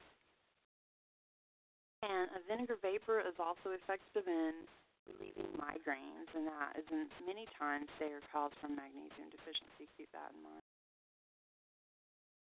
What I said earlier about magnesium, that may be another thing that would work to get rid of the migraines and seizures as well. And so put equal parts, this is what I would do anyway, of apple cider vinegar and and water in a pan on the stove. Equal parts of apple cider vinegar and water in a pan on the stove. Bring it to a slow boil, and then I would lean my head over and inhale as fumes begin to rise from the basin. Say more about that on the other side. We'll be right back. Don't go anywhere.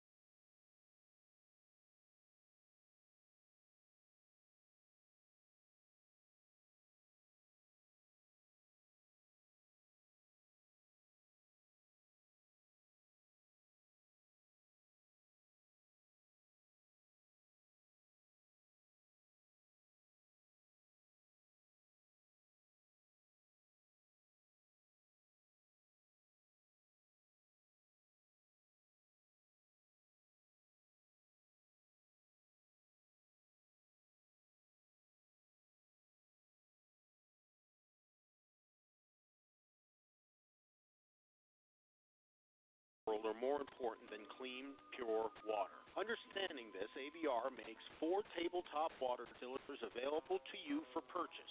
First, we have the 5.5-hour per gallon polycarbonate collection jug for $139. The second is a 5.5-hour per gallon with glass collection jug for $189. The third is a 3.5-hour per gallon with polycarbonate collection jug for $189, and our premier tabletop distiller is a 3.5-hour per gallon with glass collection jug for $250. All our distillers have a stainless steel boiling pot, dome, and cooling tubes, and the premier version also has a splash flap to protect against contamination of the cooling tubes. Go to AmericanVoiceRadio.com for more information and protect your water supply.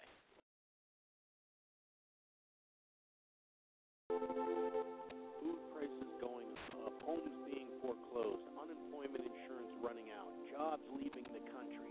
Many people cannot afford to eat or keep a roof over their head. Too many can do neither. Messiah's Branch has a mission church in Wichita, Kansas that helps the victims of this banker's economy, the American people. Your neighbors, the mission is the last hope for so many Americans. We need your help to lift up the poorest of the poor. These are men, women, and children who once had homes, now in the street.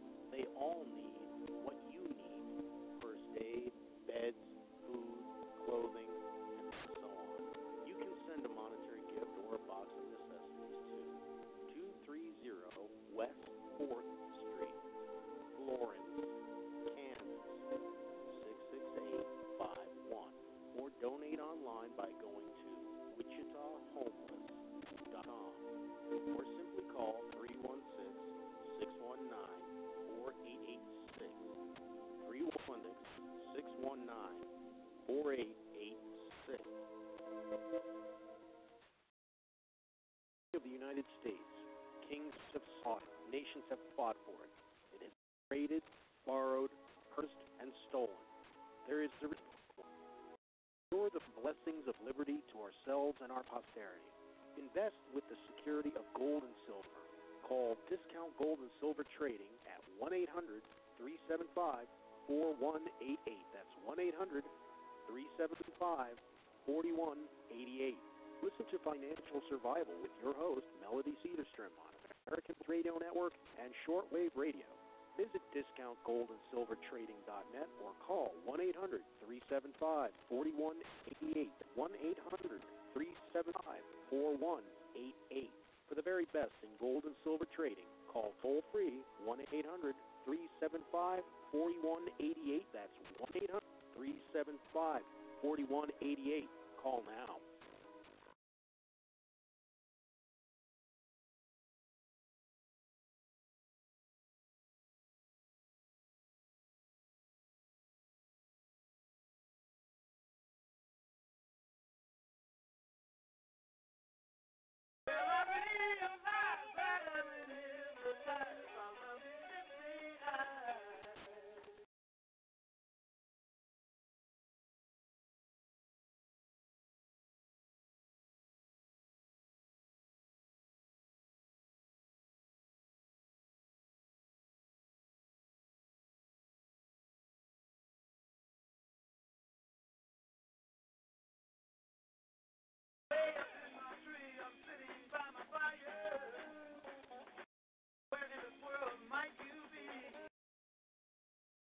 All the time you still roam the countryside. Do you still think about it?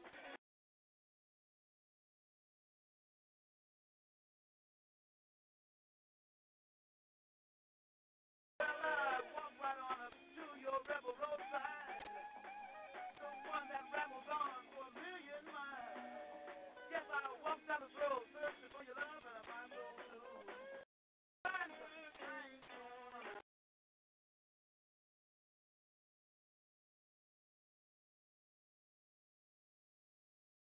I remember the first time I saw you.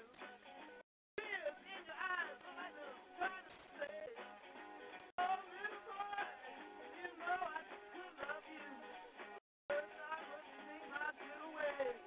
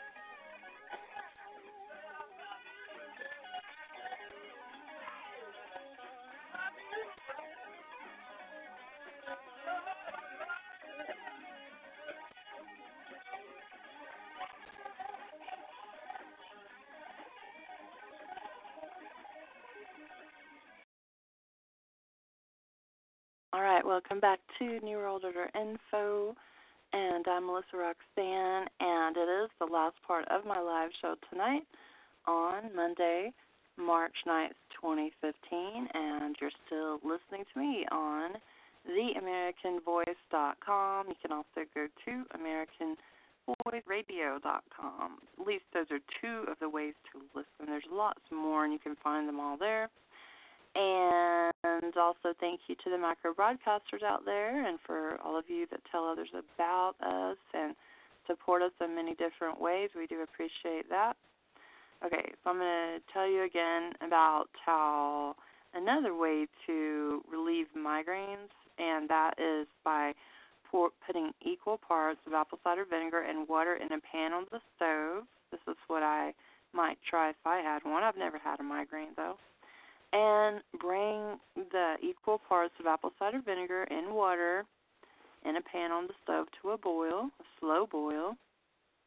Make sure it's the right kind of vinegar, of course, a good kind like Bragg brand or Solana Gold. That's good for your health, and it's the raw organic kind with the mother. Don't use distilled vinegar or wine vinegar or some other kind of vinegar. And then I would lean my head over, carefully, not too close or anything, and inhale the fumes as they begin to rise from the basin. And so Dr. D.C. Jarvis says, inhale fumes for 75 breaths. Generally, you will find that the headache stops for about half an hour. If it starts again, it will be about 50% less severe. The use of headache tablets can be stopped if the apple cider vinegar fumes method is employed. Well, I'm against those so-called headache tablets to begin with, and I would never, recommend those or use those. But, they can cause all kinds of problems. There's so many different ones out there, and they're all bad for different reasons. Tylenol and acetaminophen, they ruin the liver, destroy the liver. And they're just, all of them are bad. Anybody can get Stevens-Johnson syndrome from any of them or from any over-the-counter medications or prescription medications, or one could get toxic epidermal necrolysis or TEN. So those are known as SJS for Stevens-Johnson syndrome and TEN for toxic epidermal necrolysis. And it affects the skin, and it's like the body is burned. It's extremely painful. It can be like having a burn on most or all of the body, and it affects the mucous membranes. It can kill a person very easily. It can make them sick and disabled for life. It can cause them to be blind. Just aspirin or children's Motrin, for example, or any kind of over-the-counter drug, including these, or prescription drug can cause these. Even antibiotics can cause these reactions. And, it could be the fact that most of the drugs are made from petroleum. It's like petrochemicals are what the drugs are made from, and that is a poison to our bodies.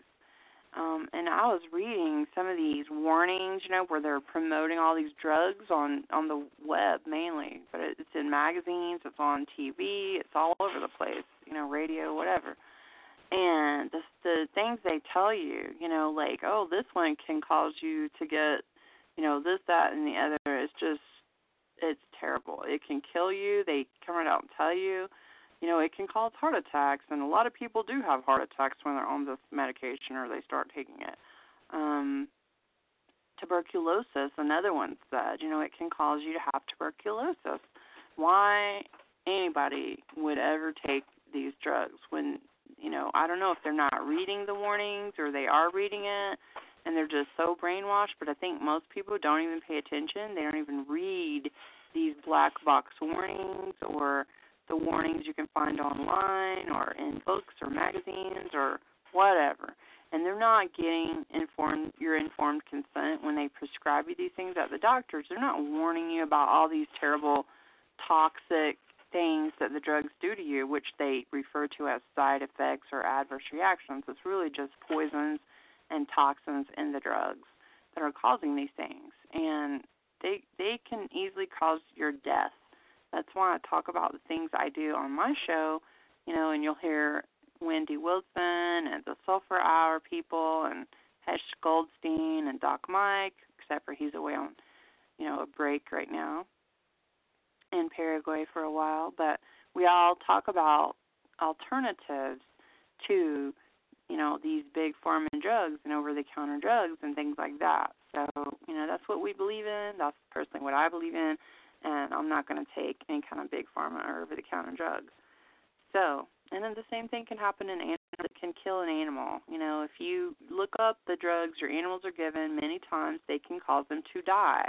I did that once. They were prescribed Baytril. I looked it up. It said that it can kill them. So, it's the same thing. It's an allopathic drug. It's an over-the-counter or big pharma drug.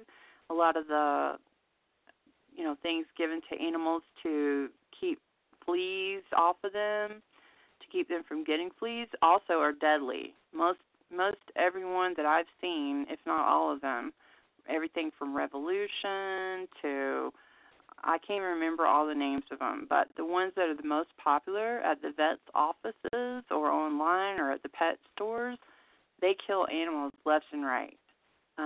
The kind of with the collars that's on the collar. I'm not talking about like certain ones that are okay, but most of the ones out there are not that kind. They're the bad kind, and they're made from all these deadly chemicals and things like that.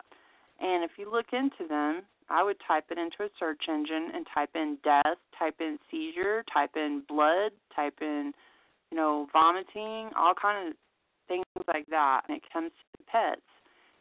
And it will kill them, and it has many, many times. So I prefer sticking to the natural things for pets, too, as much as possible. And instead of giving them antibiotics, giving them, things like vitamin C. That's like the best antibiotic there is. It's also antiviral. So that's what I prefer anytime I can to give them that versus some big pharma antibiotic that can kill them. So, that's the way I look at it. But even a lot of different things for heartworm, can kill an animal or cause all kind of problems. So, things that you think are safe that the vet's out there promoting and selling to you and recommending to you, they're not telling you, you're not getting the truth about these things. And there are alternatives like diatomaceous earth, for fleas and for getting rid of fleas, outside and in the house, or even, applying it to the animals. The thing is with that, you have to be careful because it is a dust, and you would always want to use the organic kind, the food grade kind, because diatomaceous earth is sold in the gardening section and pesticide section of a lot of stores. like Lowe's, Home Depot, and gardening stores and co-ops and places like that, or online. And that kind is not usually, except for if it says food grade and organic on the label or on the package or whatever, it's not going to be good to use because it's the wrong kind. But it's been mixed into animals' food, like livestock and bins, silos and grain bins and things like that, because it keeps bugs out of the food and away from the animals. Another thing people use to keep flies away, from horses and animals is apple cider vinegar mixed with water. So a lot of people use that. There's all kind of different things that can be used. Brewer's yeast can be added into their food.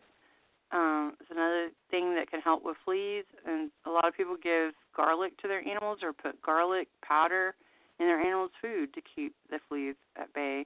Then there's different things that can be used on collars, that won't hurt them, like Wendy Wilson sells, for example, versus the chemicals that are deadly.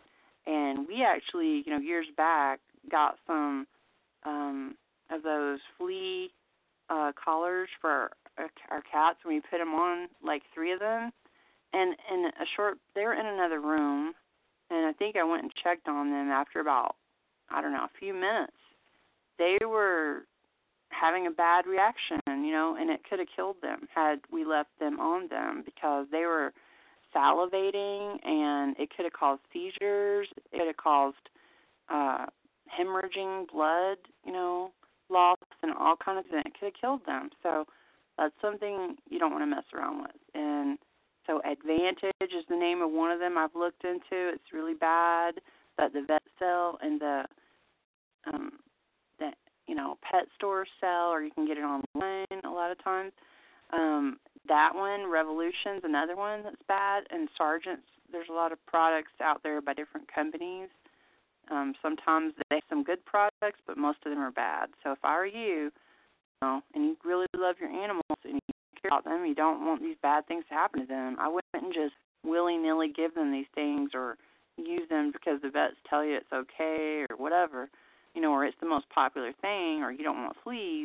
I would look into it, because when I did, it was extremely sickening to see all the animals that die, and that these things are still out there on the market and pushed by the vets and sold in the stores, and, the FDA does nothing about it, as usual. So, for your own good and for theirs, look into it. I would. So good search terms would be, flea, death, flea, or maybe the name of it, whatever it is, Advantage, you could type in, and then death, or seizure, or blood, bleeding, things like this. Because Revolution's another one. There's a lot of stuff. That's just a warning that I thought of when I was reading this. Okay, so back to the book, The Miracle of Garlic and Vinegar by James Edmund O'Brien. So, for blood pressure, modern research bears out the folklore. A diet high in protein, because most of our protein comes from meat. It's generally also high in fat and low in carbohydrates, is a major contributor to elevated blood pressure. Every major health organization in the country agrees with that assessment, recommending a low-fat, high-fiber diet. Carbohydrates are the best sources of fiber to combat the condition. And I would say, the good kind of carbs would be the healthy vegetables, especially raw ones, especially the juice of them would be best. Depending, because you could have certain conditions like hypothyroidism, and you wouldn't want to eat raw broccoli or raw cauliflower or other things in that family that could be bad for somebody with hypothyroidism. Peanuts is another one that's not good for people with hypothyroidism. So, keep that in mind. But, versus the starchy kind of vegetables, there's a lot of them. Those would be the ones not good, according to Dr. D.C. Walker, who was a health expert and, believed in the power of juicing to save lives and to keep oneself healthy. And so, the book says that the low-fat, high-fiber diet, carbs being the best source of fiber to combat, high pressure, and this step will also prevent the likelihood of heart attacks and strokes that result from hypertension. A high-protein, high-fat diet turns the blood alkaline, which thickens it. That's one of the primary contributing factors to high blood pressure. Apple cider vinegar converts the blood acidity and thins it. That's why I tell you it's a blood thinner. And it lowers the blood pressure and makes circulation less of a strain. Cayenne is another one that does that. Garlic, I believe, that's another one. It's a blood thinner too. So a lot of people take cayenne. It's not good, though, to mix pharma drugs, including blood thinners, with the all-natural type things. So, you don't want to mix the two. And so here is Dr. D.C. Jarvis's plan to lower high blood pressure. 1. Increase the daily intake of acid in organic form, either of apple cider vinegar, organic apples, organic grapes, organic cranberries, or the juices of these in the organic form. And the apple cider vinegar would be in the organic raw form. And number 2, change to a more balanced diet. It says here, ask the American Heart Association, the American Cancer Society, which I disagree with because they're chill organizations that don't really help people, in my opinion anyway. Or a local dietitian for guidelines to a heart-healthy diet that's low in fat and high in fiber.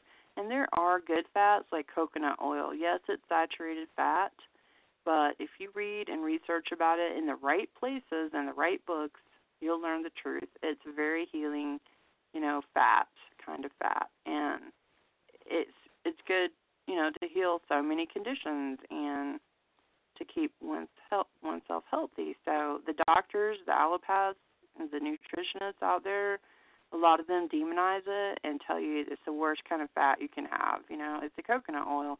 And I'm talking like raw, cold pressed, extra virgin or virgin, preferably extra virgin coconut oil in a glass container. But that's just an example of a good kind of fat, So that's what I use mostly. And another good kind of fat is avocado. It's another kind of fat that's good, I believe, from everything I've read. So they're saying here, a diet low in fat and high in fiber is the best, and it will automatically give you an advantage in the war on high blood pressure. Change from wheat products, they say, breads, muffins, cereals, which I agree, that's a bad thing, to corn, oats, rye, or rice. Well, corn, nowadays, most of it, unless you're getting organic corn, which is rare, is going to be genetically modified. Oats, I know that they're full of fluoride. That's not a thing, I don't think. I would probably try to get the organic kind, but even then, I think it could be full of fluoride. I don't know so much about the rye or the rice, except for rice, unless it's organic, probably it's going to contain arsenic. So I'm not going to recommend that either, because I've researched and found that most of the rice is genetically modified, and like I say, unless it's organic, it's probably going to contain arsenic. So,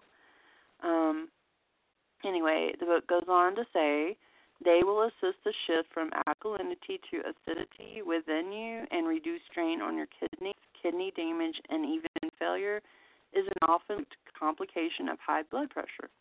And if I were you and I did have problems, or if it were me, and I do have one kidney, by the way, pretty much, because when I was born, one of my kidneys was not, it's kind of, I don't know how to say it, dried up or something. So I only really have one good functioning kidney from what I was told, anyway.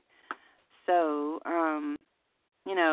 it's a good thing to know about kidneys. And I just recently found out that a lot of people that were on dialysis or, about to have to get dialysis, they may be helped from baking soda.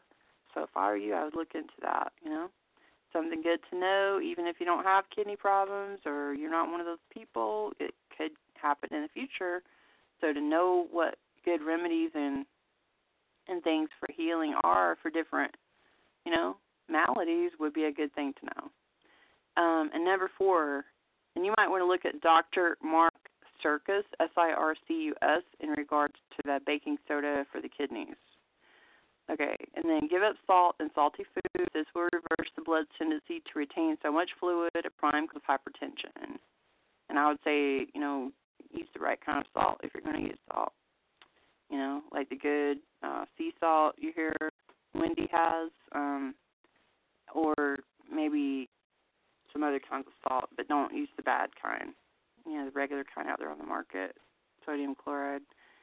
And apple cider vinegar, gargle. It brings marked relief to sore throats. Use 1 teaspoonful to a glass of water and gargle with a mouthful of the solution every hour. Then swallow the solution so it reaches the lower parts of the throat. You can't touch by gargling. Sweep with a second mouthful. As pain lessens, increase intervals between gargling to every 2 hours. And the gargling kills strep germs. Much to my surprise, Dr. Jarvis says, I learned that this treatment could cure a streptococcic sore throat like strep throat in 24 hours. As a rule, the patient becomes free of symptoms even before the Vermont State Laboratory confirmed that the culture showed the presence of streptococci. So that's a wonderful thing. It basically gets rid of strep throat by gargling with the apple cider vinegar in water. And that's a mouthful of the solution, 1 teaspoonful of the vinegar to a glass of water. Gargle with it every hour and then swallow it. And then repeat it with a second mouthful. And then when the pain lessens, increase the time in between gargling to every 2 hours. And that will kill the strep germs. Which as a kid, I had strep throat and tonsillitis a lot. And I've read bad things about what that can do to somebody. Plus, I got tons of the bad big pharma antibiotics. Plus, I had the kidney problems and other problems. So I had to take this huge bottle of this. Actually, it was really good tasting, but it was very sweet. But it was antibiotics that I had to take every day. And used to have to soak in the tub for hours and all kind of things, so I was in a lot of pain. Anyway, I'm sure that wasn't good for me. So I'm glad nothing bad happened, that bad from all that, and I know better, what to do now better. And it looks like it's about time to end my show for the night, so thank you for listening and for praying for us and our animals and my mother, Frank and I keep you in my prayers. And coming up next is the owner of AVR, Frank Steffen, with the Frank Report for 2 hours live, so stick around for that. Don't go anywhere. God bless you all and have a wonderful night.